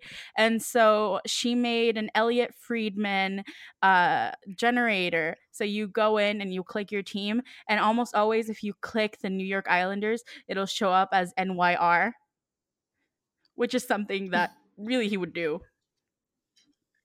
If you like Namita and you want to hear more from Namita, we did an interview with her this summer, so you can go back and listen to that. It's like episode 6 or 7. Somewhere in there. But anyway, the New York Islanders. I think they're good. Like, Matt Barzal is obviously, like, on a tear right now. He had that hat trick against Toronto. Beating Toronto was big. But, like, if you look at it, because I wrote the piece on this that's on the blog. Go read the blog. I wrote the piece on this that's on the blog. And if you break it all down, their stars are all on, like, pace to score the same amount of points as last year, and they lost John Tavares, which was 85 points. So they're not, like, going to make that up. But they've got these depth players that have come to play. Like, Brock Nelson is, like, setting career highs. Who else was this? Brock Nelson. Casey Cizikas is on a tear that, like, makes no sense. But that's the best 4th line in hockey, or whatever they call it. And then Scotty Mayfield, if he stays healthy, can be a real player for that team. He's a good defenseman. They've got him in the third D pair right now, but they don't play him like that. Like, Scotty Mayfield can make a really big difference on this team. And I think that's the piece that they should be most excited about when it comes to those depth pieces. But their depth players are picking it up. And then their goalies are good, which is weird for the Island.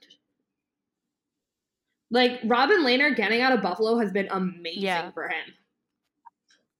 And then Thomas Greiss is, like, at, like, a 927 save percentage last I looked. So with Robin Lehner, like, I really like him with what he's done to help himself after he, like, got diagnosed, and now he's taking care of his mental health. That is awesome. It's great to see that, like, you can see not just, like, how well he's doing in his health, you see it reflected in the numbers. But, like, Greiss is, like, it blew me away that Greiss would be that decent, you know? Like, who would have thought? Yeah. And but you can kind of tell, like, even if you don't pay attention to the Islanders, if you just went in and looked at Barzal's numbers, like, that should show you just how well their depth pieces are doing, because he's going on a major goal scoring drought. Like, he's going on and off goal scoring droughts throughout the whole process. He went on a 13 game goal scoring drought, and it's like, it's wild because he is kind of the dude since John Tavares left. Like, Anders Lee is the captain, but but Matt Barzal's the dude. He's the guy. He's their star. He's sorry, I just thought of an idea. I'm writing that down. I just hear you typing, and I'm like, what is she doing? Because like I get worried when you start typing up shit. I'm an idiot. We know this. I have to make notes, otherwise I don't remember what happened during the podcast. Yeah, I black out. No, I'm fucking. Bye. I wasn't totally paying attention, but can you recap what you just said real quick? Other than Matt Barzal's the dude. Matt Barzal's the dude. The New York Islanders are actually good. Barry Trotz is a good coach. It's just proving it. Oh, let's talk about this. I don't remember if I talked about it this week with Barry Trotz's comments before the Toronto game. Did I talk about that? I don't think you did. Barry Trotz before the Toronto game was like, he left you guys to make more money. Not true. He left to make less money. And you guys should be offended for that. Get fired up. Barry. Barreled. You just did the same thing. Like, just did the same thing. What was that thing you accused me of? Like, people in glass houses shouldn't throw stones? That's what he did. He just fucking threw a stone through his own glass house. I mean, it worked. But, like, barreled. Think before you talk, Bear. But Trotz is a good coach. Oh, the one thing I want to say about the New York Islanders before we go on to the next thing is, if the Islanders make it to the playoffs, they are going to be very similar to the 2016-17 Nashville Predators. Like, I don't expect them to get, like, a high seed. Like, I think they'll go in a wild card too. But if we learned anything from the playoffs is that you need quality depth, and they are getting it. Like, their stars are not as bright as stars of other teams, but their depth players are deep, and they are good. And that's what gets you to the Stanley Cup final. So if they get there, I would worry about the New York Islanders. All right. Winter Classic. Can I do a quick recap of this year's Winter Classic, and then we can go Honestly, into... it passed, so just go ahead. 2018 Winter Classic. They're in Indiana for some reason. Chicago versus Bruins. A leprechaun fell. Sean Curley scored the game-winning goal in the state where he played junior hockey. It was cool. He's very clutch. I wrote a piece, reading on the blog. Did you call him Sean Curley? I thought his name was Sean Curley. Yeah. Oh my! You just had me like going through like a moment. I was like, Sean Curley? I was reading it Curly. Also, Curly, to be mentioned, this was the fourth time the Blackhawks have played the Winter Classic specifically, the fifth outdoor game they've ever played, but the Winter Classic specifically the fourth time, and also the fourth time they've lost it. Yeah, they're the players that have played in the most Winter Classics, and they've lost every single goddamn one of them, and it is so satisfying. And now Gary Bettman's like, oh yeah, they're not going to play in any more Winter Classics, and it's like, well, shouldn't have sucked so bad. Shut up, Gary. You know you're going to put them in more Winter Classics for some goddamn reason. I think when they were winning all the cups and they had all those bandwagon fans, it made sense to keep putting them in the Winter Classic because they kept showing up. But now that they suck again, they struggled. They struggled to sell those tickets. I remember that was like a big deal.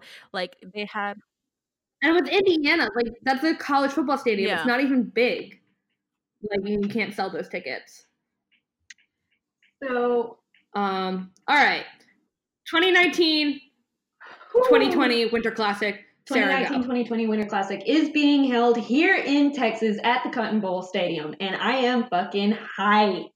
Okay, so like I've seen a lot of jokes. People seem to think that Texas is not going to be able to host an outdoor rink, blah, blah, blah. It's so hot. It's being held in hotter places, so shut up.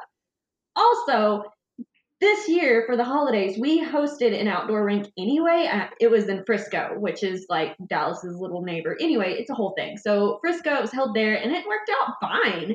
And popularity for this upcoming Winter Classic is already booming. They've been taking like little what is it called? They've kind of, it's like a statistic. A census, they've been taking censuses at games asking, who's ready for the Winter Classic, and the number is only going up and up and up. Because here, hockey is sort of a word of mouth kind of thing. So you tell one person, they tell a different person, and so on and so forth. So by the time we roll around to actual ticket sellings, it's going to be great. It's going to be fun. I'm super hyped. There's a whole lot I want to talk about with our GM and everything, but that's the basic idea of it there. I'm like the people who are making all of those jokes about how Dallas is fucking like can't host the Winter Class. That's stupid because first of all, we have you have outdoor rinks anywhere. You have outdoor rinks in South Florida and it works out. Second of all, it fucking snows in Dallas sometimes. It's fucking ridiculous. They hosted a it wasn't a Winter Classic. It was like some kind of exhibition game. They hosted it in fucking Nevada in the late 90s. Like, you think they had the tech in the fucking 90s to go in Nevada where it actually is fucking hot as balls, hotter than Texas, and put a rink there? They put one in Los Angeles. In St. Louis, wasn't it like 60 something degrees or something? Or I don't think it was St. Louis. It was one of those it was somewhere where it was supposed to be cold, but it was only like 60 something degrees, and they put a rink there and it worked out fine. Mm-hmm. Kim Kardashian just made a winter wonderland in her backyard in Calabasas, a place that was just on fire. It's not gonna. It'll be fine. People relax. Fail to realize, and I guess because Dallas is a non-traditional hockey market, people fail to realize just how much Dallas and surrounding Texas areas love the Stars. We love hockey. We love the Stars, and those Stars fans are insanely loyal. And if they're not Stars fans, then they generally show up to represent other teams. So hockey all around is very popular here, especially with all the work that the Stars Foundation and people like Tyler Seguin have put into the city. It shows. It shows. When Sammy came down to watch this past game, we went out to eat afterwards, and people there, they were just working at this restaurant. They had nothing to do with the game. We weren't even by the AAC, but they still, stopped us and they want to know who the Stars have played. They wanted to know who won. People care. They care more than what you would think. Sorry. Okay. I have a question for you. Is Jim Lights the biggest jackass on the face of the planet that he would call out his star players 3 days before announcing this game? You have no idea. Oh my God. So the fact that he's done this. Okay, so a Winter Classic, they don't just pull that out of their ass. They've been planning this for a long time. Bettman even said that they've been ping-ponging this idea with Dallas for years now, and I definitely believe it because I remember 2 years ago hearing a rumor from other Stars fans we might get the Winter Classic. And at the time I was like, nah, no we won't. What are you talking about? And now here we are and we have it. Unfortunately though, our CEO is a massive idiot who launched what he did, which at this point we all know what he did. He did what he did just a few days before announcing this. And I'm like, if you wanted to call attention, this was definitely not the way to do it. But also, how could you? How could you?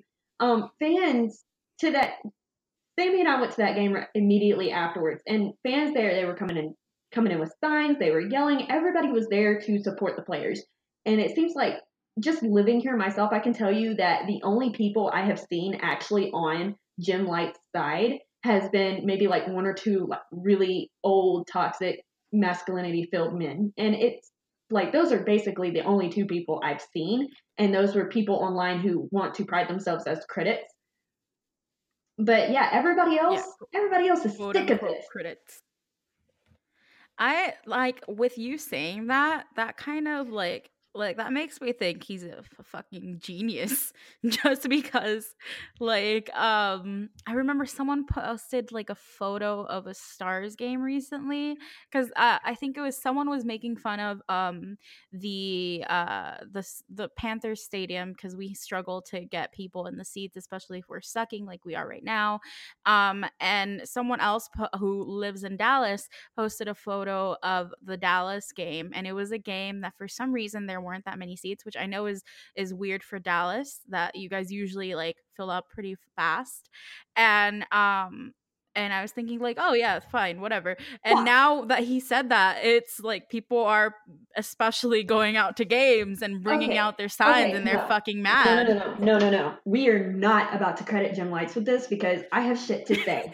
So in his little media call out, he wanted to talk about how he was tired of hearing fans and the media criticize other players.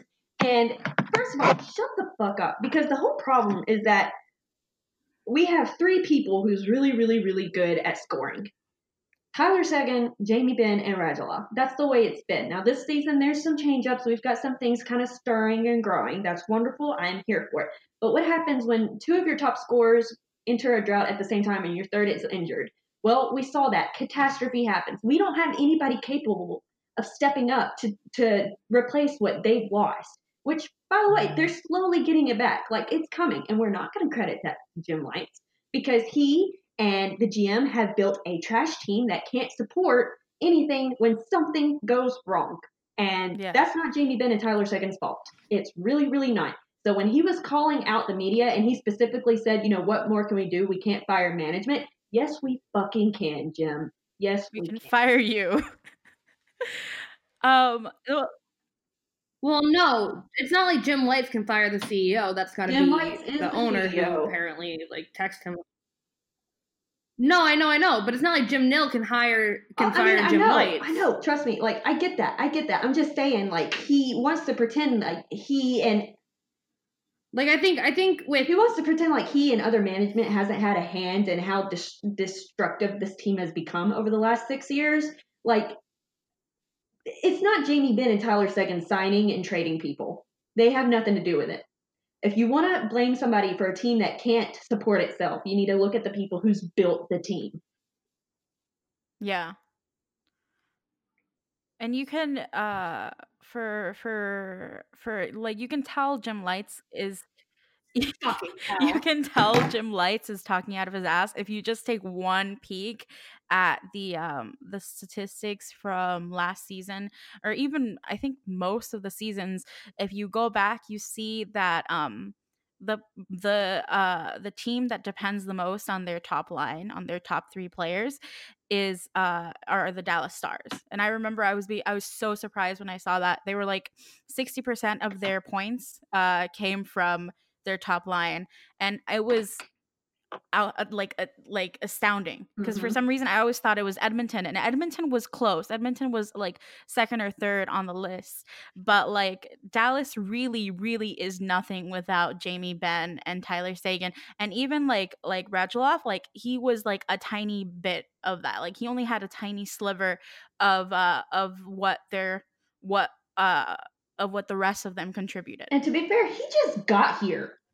And you're not even counting, like, you have to factor in time spent injured. And like all of these guys, these three guys, they have played so much injured. And it sucks. It sucks. And I'm just, really? We're going to blame the two guys who have carried this team for years? Really? Yeah. I'm very, very, very angry about it.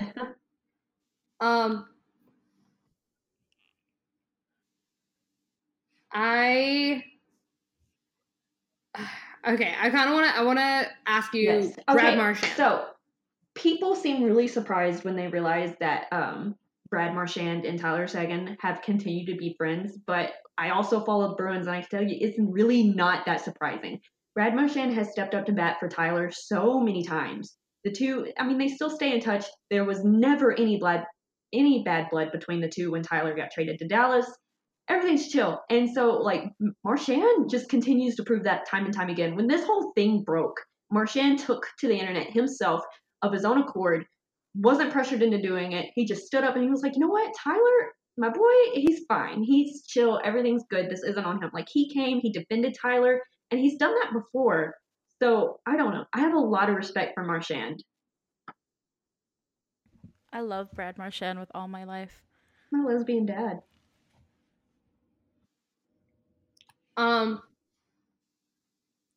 Then who do you think should play Dallas in the Winter Classic?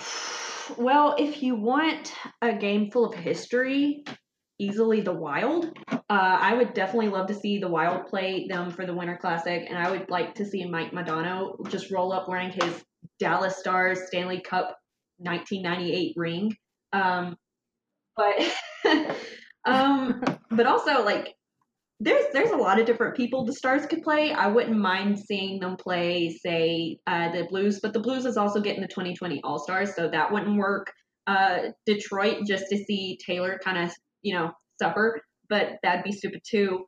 We get Chippy playing, teams like the Blackhawks. The first ever live hockey game I got to attend was in Dallas. We played the Blackhawks. It was beautiful. I saw Patrick Kane almost get his collarbone broken on a goalpost. There was some high sticking. It was just a fun, fast game. We lost by 1 point in the third. Well, if you want chippiness, if you want chippiness in the game, I very vividly remember that one game against the Florida Panthers where you guys where there were like fucking a million fights.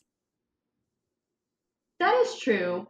But also, like, sometimes I have to wonder, like, is that a natural thing every time they play, or is it just the Stars being the Stars? Because people seem to forget that the Stars, they do get very, I know this is crazy, because for the past few years, we were known as the town without any D. Oh, Dallas doesn't have any D. They're D-less. Ooh, enter dick joke here. But they get incredibly defensive about other players. If anybody goes down, or if they see some guy go after that game was definitely an anomaly, and the Panthers were last year, for some reason they were the team that fought the most. I was just making a joke.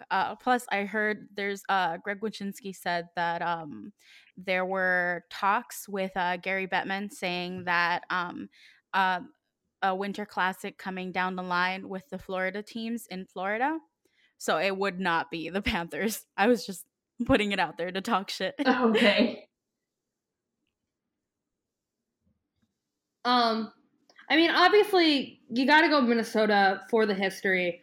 The idea of trolling the state of Minnesota would be amazing, just because, like, Philadelphia already owns the state of Minnesota. I don't know if you guys know that, but, like, we're so far in the Vikings' head, and we also took Jimmy Butler from them. So, like, it would be amazing to watch somebody else get to make fun of Minnesota as well. I think that's the game that makes the most sense. I don't know why they just like won't announce that that's who it's going to be. The whole like guessing game is kind of annoying.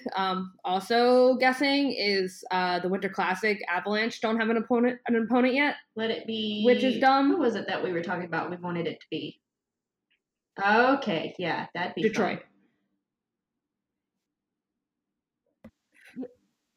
I think you got to reignite that rivalry. That makes the most sense. Iris spelled it all out in one of her blogs that you guys should go read. But the Avalanche Detroit history, it's kind of like they hate each other, and the fact that they were taken out of the same division and they only play twice a year now is a shame, because those were such good games. So to see that on that big stage and kind of like reignite that, I think would be really great, cool. But also with the way the Avalanche are now, that they're doing really great, and then with the way Detroit is doing, would that be like something that they would risk for a big stage like that? But they did it with. Never mind. I just answered my own question, because they did it with Boston and Chicago. Yeah. And then that would be an Avs win. Like, because you kind of want that crowd to get their win in their big game. Like, that would work. And then for the Heritage Classic, we got the Battle of Atlanta that's taking place in Regina. Yesterday when we were recording, Gabby said the Battle of Regina, and I was so mad that she didn't call it the Battle of Atlanta, that I couldn't take pleasure in like making fun of the whole the whole Regina bit. Well, I did it right today, so you can make fun of Regina. Works, but now I was ready for it, so now I'm like a letdown. Well, it's because these two cities are on either side of Saskatchewan, so they're meeting in the middle, which is Regina, which the fact that Regina is in Saskatchewan just makes me laugh, because Saskatchewan sounds like another name of Regina. But that game will be good. Those are two good teams, So I feel like if Minnesota plays Dallas, those are two like decent teams. But like Flames versus Jets are both two very, very good teams, and that'll be interesting. Like that could be an Eastern Conference final, which is crazy to think, especially because like the Flames weren't on anyone's radar until this season again.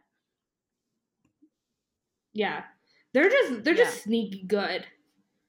They're just every year they're just kind of like and this year especially because they stole everyone who was good from the Canes. Oh, let's talk about that for a second. Elliot Freeman reported today. I think it was just a comment. I don't know if it's written down anywhere. But somebody tweeted that Elliot Freeman said that Dougie Hamilton could be on the move from Carolina. I would fucking murder Tom Dundon and fucking Don Waddell. I'm so ready. I will go down there to Raleigh. I will kick some ass. Because you cannot take down... Like, I've had Dougie Hamilton for, 2 seconds, but I will fucking fight for that kid. I love him so much.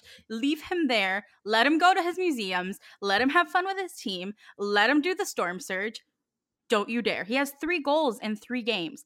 He's a defenseman. How wild is that? Yeah. I don't know what more they want from him that they could be looking for a trade, or what you think you're going to get for him that's going to be better. He's on pace to break his career high, I think. I don't know. This management doesn't make a lot of sense because the whole Jeff Skinner thing still is weird to me. The Jeff Skinner thing, I think part of it was just because Jeff Skinner spent his whole career with Carolina, and he unfortunately had coaches that would put him in the fucking 4th line or playing with 4th line players, and he was never able. He never had someone to center him that could handle how good he is, he had his expectations, his expected goals was always top 5 in the league over the past, if you look from the period of time that he entered the league until the period where he was traded, he was within the top 5, which is crazy, but expected goals never translated to actual goals. And now that he actually has a center that's good, and he's actually with a team that's helping them succeed, then you see him and people are all like, oh my God, where did Jeff Skinner come from? No, we've known that this is the upside that could happen if you nurture him the right way. All right. Speaking of Jeff Skinner, let's move into All-Stars. Let me see. All right. Let me take this over for a quick sec. Yeah, Shay, you run this. I'm gonna watch the Eagles. Gabby didn't know if she wanted to include the All-Star in this week or next week, but because she wants to watch the Eagles game, she's like, I'll just let Shay talk. So let's go by division. So real quick, in the Atlantic Division, the Boston Bruins are sending David Pastrnak. That's completely understandable. Pasta's having this career year. They do have other players that could go in, but no one's really getting snubbed, It's a shame that we're not going to see Brad Marchand getting booed, because that's always fun. But Mr. YOLO's, It's called Styles in Europe, he's going to have enough personality that it'll be fine. And then for the Buffalo Sabres, they're sending Jack Eichel. Jeff Skinner is definitely getting snubbed a little bit here, because while Jack Eichel is he's on pace to become the first Sabre to record more than 95 points since 1992-93. But Jeff Skinner is fucking second in the league in goals. He could, and he's shooting at a ridiculous 22.2% rate, and he why isn't fucking Jeff Skinner in? The format, the way that the fucking All-Star game is formatted is really letting down the fact that Jeff Skinner could have had his moment to shine. But he is on the last man ballot in, so if you want, you can vote for him. Although I hope you don't, and I'll get into that later. The Detroit Red Wings are sending Jimmy Howard, which is fucking bullshit.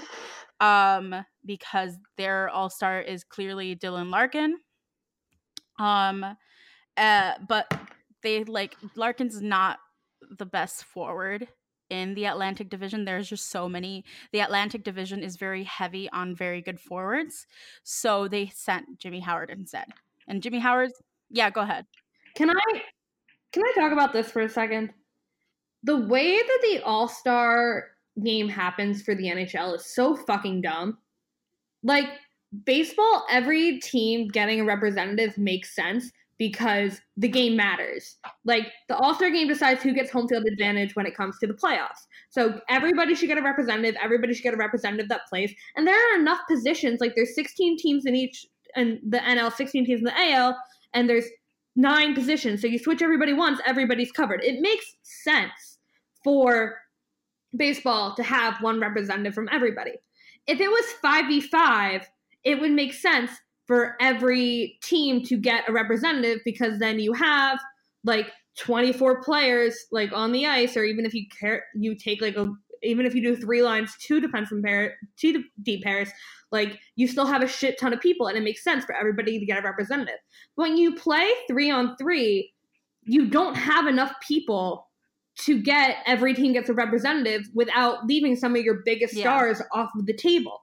Like, you're just making it less fun, especially when you take out things like the shootout and you take out the personality from the All-Star game. Like, what do you have now? You just have, like, you just want us to watch a weekend of of people not trying. And it's like, there's nothing fun about it anymore. That, like, we could get into this more, even like while I go down the list, you're gonna see like prime examples of that. You're gonna see that a lot of the league's like top talent, like literally number 1 in this, number 2 in that, they aren't going because of the way this is set up, because you have these constraints. And part of it isn't just the whole like 5-on-5 thing, it's the fact that like you're restricting people by division. And so some divisions you have more forward talent, some divisions you have more you have more defensive talent, some divisions you have like more than 2 goalies that are really good. But because they're trying to make it so that, oh, look at this division fighting this division, which division is better, like no one's into divisional rivalries. Like no one's looking, like your rivalries are within your division, they're not against each other, like, per se. Especially like, I think like they do like, maybe they do like big names that aren't like, or like every team gets a player to get people who aren't really into hockey, but nobody who's not really into hockey is watching the fucking All-Star game. Like, people who are watching the All-Star game want to see the best of the best, and you're not giving it to them, which just means that they're going to turn it off. So you're not getting the best. The thing is that if you're going to represent every player, which I'm on, like, I know some people don't like the fact that you're sending one person from every team. I love. Atta baby. Sorry. Like, I'm pro, like, you have to send one person from every team, otherwise it's not fun. Otherwise it sucks for the fans of the team that doesn't get anyone to go. But you should be sending the best person on that team. And for teams that you're going to send 2 players, you should be sending just the top players, you know, like if they're in the top, if you have 2 people who are top in like on the top of the league, then you send those. But it's stupid. I hate it. I'm not as mad. I'm mad now that Gabby points that out about the 5-on-5 thing. I'm mad that it's not 5-on-5, but I'm more mad about the whole like divisional constraints. I think that's stupid. The whole thing is stupid. I do love the All-Star game. Oh, sorry, go ahead. I like fan voting. I think that it's definitely something special to see the guy that you voted in go there. But y'all are right. There's a lot of things and kinks they need to work out to be better. Yeah. My thing with fan voting, though, like, because my thing with fan voting is that, like, the markets that are bigger, or the names that are bigger that aren't necessarily good, they're the ones that are going to get in, even if they normally wouldn't go in. So, like, I'm going to jump ahead, since I'm covering the Atlantic right now, I'm going to jump ahead to Toronto.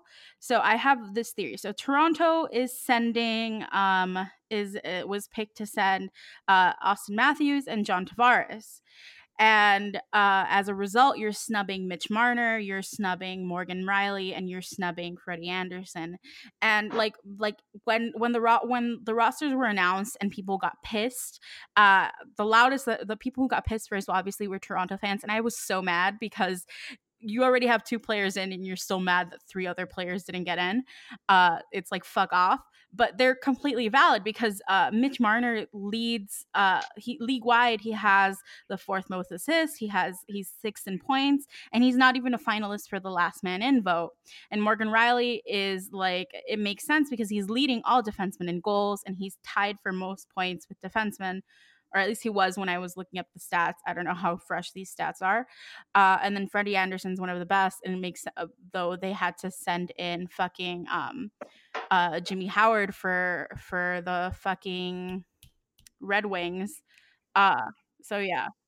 Okay, I want to argue that. Before you argue that, let me finish off with Toronto real fast. Baby, come on, keep moving. No, you're fine. Sorry. So, okay.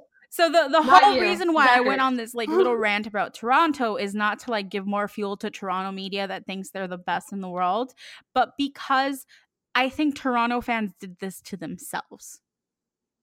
And I'm saying that because y'all voted in Austin Matthews. And Austin Matthews, had he not been injured, he would have gone of his own volition. Obviously, like you can look at his points per game production, and it's way higher than anyone else I listed. It's higher than John Tavares. It's higher than Mitch Marner's. He would have gotten there on his own had he not gotten injured. But because he is injured, you're looking and you're like, oh, Mitch Marner's doing better than anyone this year, and it's because, like, okay, Austin Matthews was injured. So he probably wouldn't have gotten in had it not been the fan vote. Well, I don't understand why they picked John Tavares over Mitch Marner. That's another thing. But if you're doing 2 leafs, you could have done Freddie Anderson. You pull Jimmy Howard. If it's Freddie Anderson over John Tavares, you stick Dylan Larkin in for John Tavares, and everything makes sense. That is because Jimmy Howard, though he's not good, he has decent stats this year because scoring is fucking through the roof now, and so save percentage is down, and so his fucking like I forgot what his save percentage is. His almost 920 save percentage is. Yeah, like it looks like oh, he's a fucking brilliant goalie, and it's like, no, he's not. He's not. It's a statistical anomaly. Yeah. All right. Yeah, I'm sorry. I was like, moving? I got into that. All right. So for the Florida Panthers, we're sending Keith Yandel. Which, like, on the one hand, I understand, like, a lot of people are like, why are you sending Keith Yandel? He fucking sucks. Because for Florida Panthers fans, you look at him and you just think, oh, you're a turnover machine. But he is, like he's fucking going crazy this season. He is, like, 3rd best in, like, he has the 3rd best power play points in the league. And that's amongst, like, not just defensemen, that's amongst all skaters. And he's leading defenseman in power play points and in I forgot what else it is. He's amongst the top 10 in like goals and points or whatever. And it makes sense, but he's not the best player on the team. That's Alexander Barkov. So I'm campaigning. Me and Elliot Friedman are campaigning for you to vote in Alexander Barkov, though that's not going to happen. People are going to vote in probably Morgan Riley. But yeah, so that's that. And do you have, let me see. The Montreal Canadiens are sending in Carey Price, and people are real pissed because Carey Price had a 9.4 save percentage at the time. But, like, who else are they going to send? Jordy Ben. Like Max Domi? Jordy Ben. No. Jordy Ben. This fucking Stars fan bias. Jordy Ben. Every time. Jordy Ben. Every time my team plays fucking Montreal, and I like start spewing out like Montreal hate, all of the Stars fans I know go like, but what if Jordy Ben scores a hat trick? And then the Panthers still went. And I'm like, no, what? Shut the fuck up. Live in the reality. If Jordy Ben is scoring a hat trick, Yeah, the Panthers like, aren't winning that game. Who in what universe is Jordy Ben going to score a hat trick? Hey, but listen. Have you ever seen him and Yuppie in the same room together? Oh my god. Okay. So they don't have anyone else to send. They probably could have sent maybe like Kokaniemi, but like he's not good enough as a forward to get a spot in that division. And then they like if Shea Weber wasn't broken, they probably could have sent Shea Weber, and Shea Weber is on the last man in ballot, but like Carey Price was their only option. So yeah. And then Ottawa Senators are sending Thomas Chabot, Hudson Bashu. Wait, I just completely fucking fucked that up. Anyways, they're sending him. He's deserving, blah, blah, blah. Tampa Bay Lightning are sending Nikita Kucherov and Steven Stamkos. And as a result, they put Stamkos in just by name because last season he was voted in as the like fan vote all-star captain or whatever. But his teammate Braden Point has more points than him. He has more points, more goals, tied for 7th in the league in goals, 7 in the league in points, and then Stamkos is like 19th. So like Point should have gone, but they just put Stamkos in. And then Vasilevsky should have gone too because his fucking save percentage is the 5th best in the league, and it's just it's a mess. So the whole Atlantic Stop is a doing mess. that. Are you okay, Gabby? No, stop sending the 4'4" guy to fucking run through all the giant men 2 yards away from the end zone. All right. He's just running Gabby's into having a butts. meltdown. I'm gonna like try to breeze through this. Metropolitan Division. The ones that should have gone, that are going, are Sebastian Aho for the Carolina Hurricanes, Cam Atkinson, Seth Jones for Columbus Blue Jackets, Taylor Hall obviously is going for the New Jersey Devils, Matt Barzal for the New York Islanders, Henrik Lundqvist for the New York Rangers, Claude Giroux for the Philadelphia Flyers, Sidney Crosby for the Pittsburgh Penguins, and then with the Caps, because Alex Ovechkin is stepping, he was the fan vote in for the captain, but he decided to not go to the All-Star game and instead is going to rest. So they're sending John Carlson, defenseman. Okay, can I just like take a moment? So with Ovechkin, I remember a couple years ago, it was either 1 or 2 years ago to be exact, everybody was making jokes, oh, well, Sidney Crosby, he's going to the All-Stars, let's see how he's going to get out of it, and there was a lot of memes talking about him faking his way out of the All-Stars, and it was funny, and it was fine. Ovechkin takes the All-Stars off, and for good reason. Like, the man just won a Stanley Cup, went on a bender, had a baby, has been killing it this season with his points and everything. Like, he is playing some really good hockey on top of everything this season. Yeah. He decides to take the All-Stars off because, again, he has a baby at home. People are giving him shit, and they're like, well, Sidney Crosby would never. Like, Sidney Crosby did. He did. Stop using this. What is it? Sidney Crosby's only gone to 1/3 of the All-Star games. He's been broken for most of them. Although some of them, it's like questionable whether or not he could have returned in time. But it's just it's a whole mess. Like people in like you should not. Pens fans. I'm a Pens fan, and I just don't do that. Just shut up. You have no leg to stand on.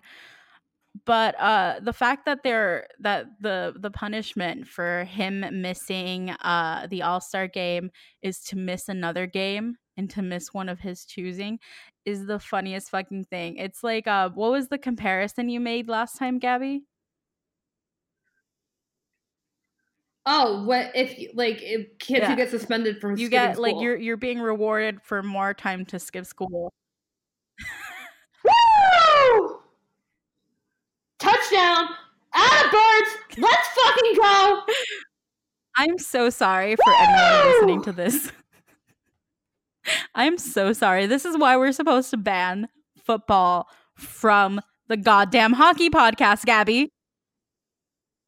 You were supposed to do this yesterday! All right. So they're sending John Carlson, and they're also sending Braden Holtby, no surprise.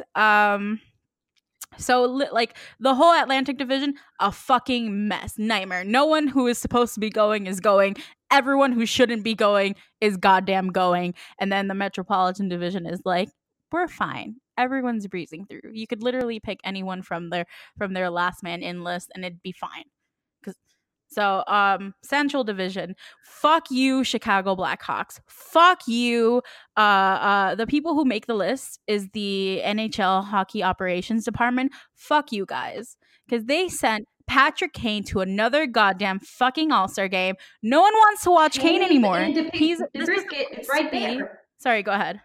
Hayes and I can't pronounce his name, but it looks like Devin Cat. They're literally right there. DeBrincat. Yeah.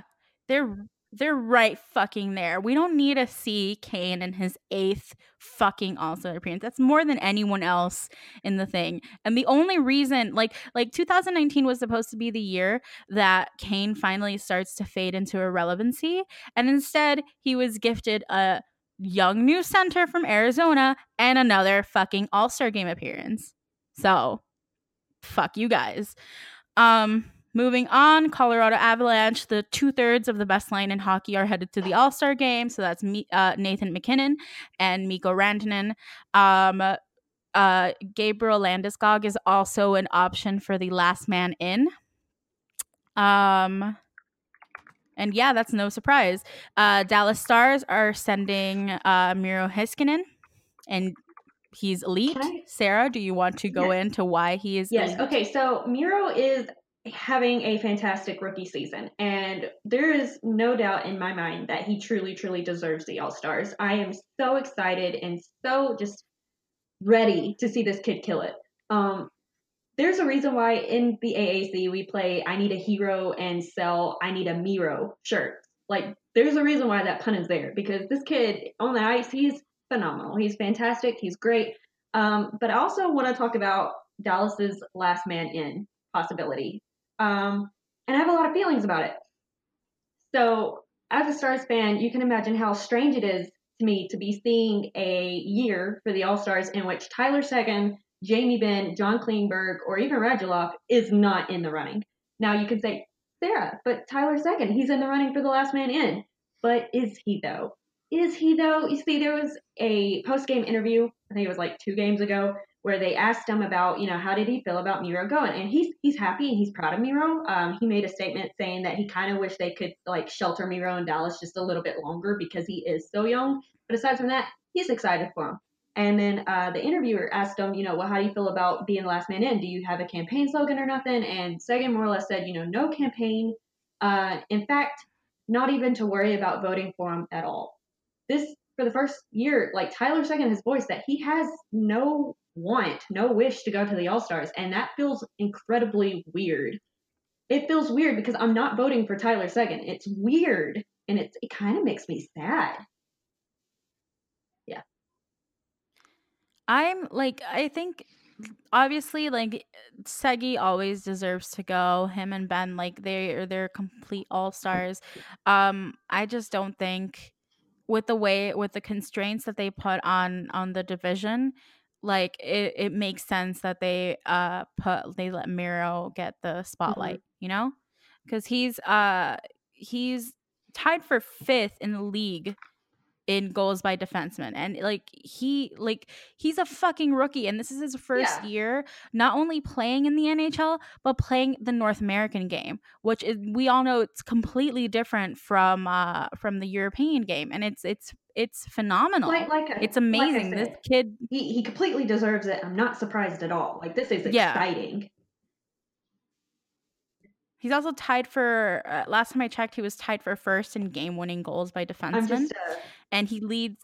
And he leads all rookies in time on ice per game played. Mm-hmm.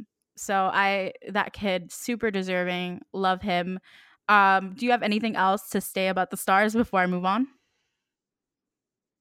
Voting Chris Letang for last man standing. Thank you.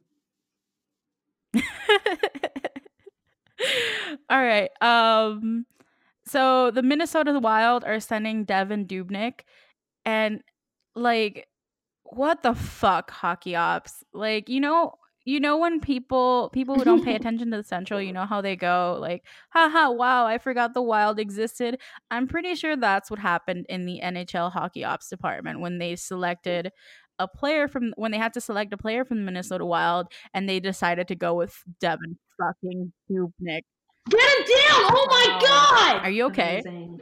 I'm gonna stop asking if Sorry. she's okay. She's not okay. I don't know the last time Gabby was okay, but Devin Dubnyk, like his 913 save percentage is not the worst of all the All-Star goalies this year. And he's kind of it doesn't look bad when you look at it, the general standings, but like Devin Dubnyk had like a bizarre hot start to the season, but it ended real fast. He is this might be wrong now. I think he might have played another game, but he's 5-11-1 in his past 18 games with an .894 save percentage. He's not good. He's really not good. His GSAA is amongst the worst in the league. That's like GSAA is kind of like WAR in baseball, but for goalies. And it's almost at a -12. That's so bad, and it's especially bad considering the fact that Minnesota has some of the best defensive metrics. So like it's fucking stupid. Obviously, if Matt Dumba had been healthy, he would have been the best option. But you know he's out for I think 3 months after having surgery. So it's like I just don't know. Like literally anyone else would have been a better option than Devin Dubnyk. But yeah. So Nashville Preds sending Roman Josi and Pekka Rinne. That's understandable. St. Louis Blues are sending Ryan O'Reilly. And then Winnipeg Jets are sending Mark Scheifele, Blake Wheeler. And then in the Pacific Division, and the Anaheim Ducks are sending John Gibson. Just give John Gibson the Vezina while you're at it, because he fucking deserves it. Arizona Coyotes are sending Clayton Keller. They probably could have sent OEL, but it's good that Keller's going, because then he can like pick the brains of actual all-stars. Obviously not Devin Dubnyk or anyone else, but yeah. Calgary Flames are sending Johnny Gaudreau, and Johnny Hockey is having the season of his career. He is playing phenomenally, and he's on a hell of a hot streak. But lost in the fold is the fact that Mark Giordano is also having a season career, and they definitely both deserve to go. So I think if you're gonna vote anyone in for the Pacific Division, there is someone else that's pretty deserving, but I think Mark Giordano is definitely one of the people who got snubbed in this. He's having he's 35 years old, but he's tied for second amongst NHL defensemen with 33 assists and third with 39 points. And he's actually he and John Carlson from the Washington Capitals actually have like almost the same stat line, except Carlson has gotten 17 of his points on the power play, and then Giordano has gotten 14 on the power play, and then he got 3 shorthanded. So he's tied in the league amongst NHL defensemen with shorthanded goals. Other than that, Edmonton Oilers are sending Connor McDavid. So, you know, obviously, Come on, they're not sending Leon Draisaitl, though he is a last man in option. And then Los Angeles Kings are sending Drew Doughty. Probably should have been Anze Kopitar, but there was no space for Anze Kopitar, and he needs a nap. And then the Sharks, since they're hosting, they're sending Joe Pavelski, Brent Burns, and Erik Karlsson. And then Vancouver Canucks are sending Elias Pettersson. Oh my god. And Vegas Golden Knights are sending Marc-Andre Fleury, who is fucking like they're overworking Marc-Andre Fleury like hell in Vegas, and he's still doing phenomenally. Can I just say though? And that is the All-Star game. If you want to read more, I will just say that like I've loved Flower since his time on the Penguins, and it is just I was Yeah. one of those Penguins fans that I did want him to sign elsewhere, but not because I wanted him to leave, but because I was so sick and tired of seeing other fans trash him because he deserved better. And now he has so much better, and it is just, I am living for all this flower power. I am living Yeah. for it. I am so happy. It's sad. Same, big same. Ooh. I was like, because Oh shit! That wasn't it. Okay. That wasn't it. That was a replay. oh my god. Holy fuck! All right, so Gabby's having a meltdown. So the whole All-Star recap was kind of a mess. But if you want to read more about it, Holy you fuck. can go to our blog. Come on. Gabby. Cody Bargy, come on, Cody Bargy, do what you do. Gabby. Miss the field goal. Come on, Cody. Come on. Holy shit. Gabby's losing her fucking Come on. mind. So you can go to the blog. Holy You shit. can Come read on. the article I wrote about it. Yes! I wrote about 5,000 words, and it's fucking. It took me forever. Please read it. Gabby. Oh my god! Holy shit! I will see you next week, Sarah. All right, Let's we'll see you fucking next go. week. Thank you so much. Check out our merch. Check out the blog. You can follow us at For Puck's Sake Pod on Twitter, at For Puck's Sake Podcast on Tumblr, and you can go to For Puck's Sakes, and that's plural because someone else has the For Puck's Sake singular domain. forpucksakes.com. My heart's in my chest. I feel alive. Let's fucking go. Anyways, thank you for listening, and we'll see you next week. Vote Chris Letang. I don't say a word. Was on my grind and now I got what I deserve. Fuck nigga. Hold on, wait a minute. Y'all thought I was finished. When I wrote that ass tomorrow, y'all thought it was winning. Flexing on these niggas, I'm like Papa on the spinach. Double MD, that's my T-Rose, ain't a captain, I'm lieutenant. I'm the type of kind of men casting grind like I'm broke. That Lambo, my new bitch, she'll ride like my ghost. I'm riding around my city with my hands strapped to my toes. Cause these niggas want me dead, and I gotta make it back home. Cause my mama need that bill money, my son needs some milk. These niggas try to take my life, they fuck around, get killed. You fuck around, get smoked. Cause these Philly niggas I